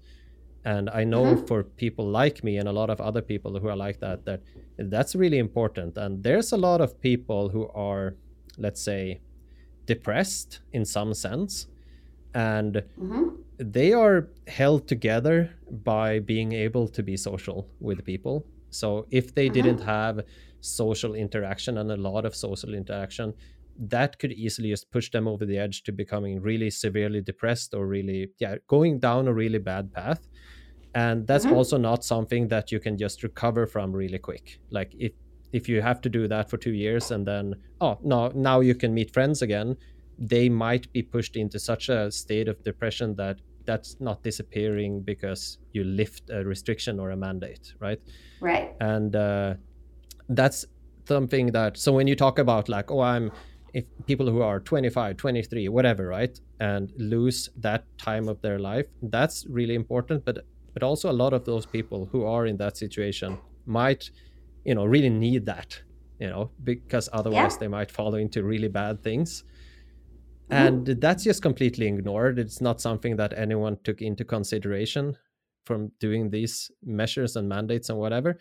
I think those are the things that we could talk a lot about, like a lot more. I think people should have talked about it back then. I know I had discussions with people about that then, but here it was different, right? People don't get so hyped up about something that's happening in Germany or Canada or something like, it's, people still think about what's happening around them, and here you could still interact with the people. So I just think that is a really negative thing that's kind of ignored, No, I totally agree. And even before the pandemic happened, I mean, in Canada, we had an epidemic. Like, I lost more friends than I can count on one hand to suicide before I was 21 years old. So, like, I have seen the effects of mental health issues, addiction issues. My city, I've seen it turn into an absolute shit show with addiction issues and people that are addicted to drugs. So I'm like, the fact that this country was willing to put the brakes on the whole country and spend billions on a disease that was realistically killing a small percentage of our seniors, but yet wasn't willing to do that for diseases that were killing significant amounts of their populations of young people, that sticks with me. And that is always something that I will look at our government as, you know what, do you really honestly care about public health and saving lives? Because my friends, I've attended many of my friends' funerals, and no one seemed they like to talk about, oh, this is a problem and let's raise awareness, but no one would spend any money to do anything about it, right? No one would ever, but yet we would be willing to shut down the country for coronavirus, right? So it's like some things matter and some things don't. And that is something societally we have to take a look at. And some things, it doesn't matter if it kills people or not. Some things matter and some things don't. It's an interesting topic, but what matters and what doesn't and why? It would be interesting to talk a lot more about just that, because that is something that I also find very interesting. I mean, it's horrible, but it's something that should be talked more about, and I think it's interesting to examine. But you said you had several friends that you had to go to their funerals. That seems horrible. From Absolutely. What? Yeah. Oh yeah, from just suicides. Really? It was that common? Is it like connected to drug use or something else that's the main issue here, or is it just... And here it used to be like it was, and this really pissed me off, but it was around the time that I was losing my friends, was framed as an Aboriginal issue. This is just a young person issue in my generation, where this is like, by the time I was 21, wait, I lost your audio for a bit. Sorry, am I back? It's somehow... I can hear you. Oh, okay, I resumed it. It works. I thought it was just a connection. Yeah, but you were saying it was framed as an Aboriginal issue somehow? Right. So like there was lots of people on Aboriginal reserves that were facing the exact same issues. It was the exact same problem happening to the white kids as was happening to the Aboriginal kids. But for some reason, this was Aboriginal problems in this country. That's a whole other thing. But yeah, I've lost many of my friends. I could hear you kind of. I thought the connection was just crapping out a little bit. But yeah, it's... I mean, we can talk more about that sometime, I think, if you want to. It's interesting to me. It's a whole other issue. Yeah, and I have various experiences with, similar topics without having a bunch of friends, taking their lives. I haven't had that, but there are definitely huge issues here with just mental health and everything like that, and I find it quite interesting to just delve into, I suppose. And I have my own, experiences and whatnot. So I think that's interesting, but I also, it's just been completely ignored during this time as well. That, it's the whole thing again, ignored. When you're talking about, it's about also, the whole risk management thing and hyper focusing on one thing and just ignore everything else and whatever, as long as you're not, if you say something, then you're killing grandma, basically all the time, right?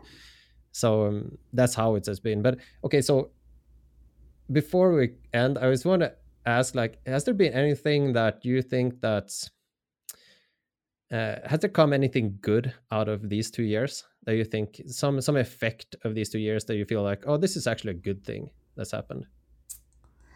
I think there's a certain amount of division, but I think that there is a certain amount of, this has brought some people together. But I also think that there are people like my boyfriend and I, we got together just before the pandemic started. Oh no. I started it again anyways, before we, because you were saying like, you thought what was the most positive thing you thought about these 2 years? I think realistically, I think it has brought some people together, but I think it's kind of like war, where like my boyfriend and I got together just before the pandemic started. Do I think that we probably are closer because we've gone through a pandemic together? Probably. Like, you know what I mean? But I mean, do you get closer to some people because you only have a few friends left, and is that a positive? Maybe. Yeah, I mean, you can view it as a positive, and you can learn from a bad situation, right? But it's interesting just to think about it, because whenever I go through a bad when I've gone through something like a bad time in life, let's say, in retrospect, I don't want to think about it as just lost time. So I wouldn't want to think about 2 years as like I lost 2 years, right? So I always think in some sense that if it was normal and everything was good, I probably wouldn't have gotten something, that I've gotten now. So that's a way I think to spin things in a positive way, but it's also, I think, how life is in a way. But I know what you mean. Obviously, going through something that's a bad situation will bring certain people together, and in different ways that they couldn't have otherwise. I think that I was just thinking some of the positive, well, one, it's just a stupid thing, right? But a positive thing for me, and I know some people that thinks the same way, that I hated going to the office. I don't like to work in an office. So whenever you can walk from home for 2 years, it's just, I mean, that seems like bad to say, because I know a lot of people that have people lose their jobs and can't live normal lives, right? And I'm like, oh, it's nice to not have to go to the office. Hell yeah, I'd be on your side too. If it means going to the office or not, that's a positive. Fuck yeah. It removes a lot of it just takes a lot of life out of me to go to the office and have to sit there and go to those coffee breaks and whatever, right? I really like, just I can do my job and I can go walks with my dog, and I can still meet, but then if I'm allowed to meet friends and everything, right, which I have been, still we have been allowed to, and I used to train with this kind of like an obstacle course racing club, and we had this, we were up and running this whole time, and there was no like outages that we couldn't go to train and work out and meet each other and stuff like that. So we were always like, it was always possible to do that. So that I had a social thing that entire time, kind of, even though people didn't want to party and hang out like that, people still met up, especially outside. Yeah, outside, like everyone went outside here pretty much. People were kind of scared to have, parties inside, so they were always outside instead. That was just like a little revolution, I think, that people found the outdoors. A lot of additional people started being out in the forest a lot more here compared to before, because like, oh, we are recommended to not have parties inside, so we have a birthday party in the forest instead. That's how people handled it here. That's a bonus. I think that was a cool thing, because that is actually a good development. Like people found the outdoors yeah. But then a lot of people, I think most people, just go back to their ways now that they are allowed to do everything inside again. But maybe a few percent still spend more time outdoors and whatever. And I think this also made it possible here for companies to restructure and be like, hey, we don't even have to have office space anymore. We can actually do our job remotely. And I know a lot of people who don't like that, but there's also a lot of possibilities in that you have, like, you can live anywhere and you can still have a good job. Yeah. So we have a lot of these, I guess in Canada this would exist too, like small cities that have been dying for decades. Basically, people can't live there, they're moving out, they just like old people still living in these places.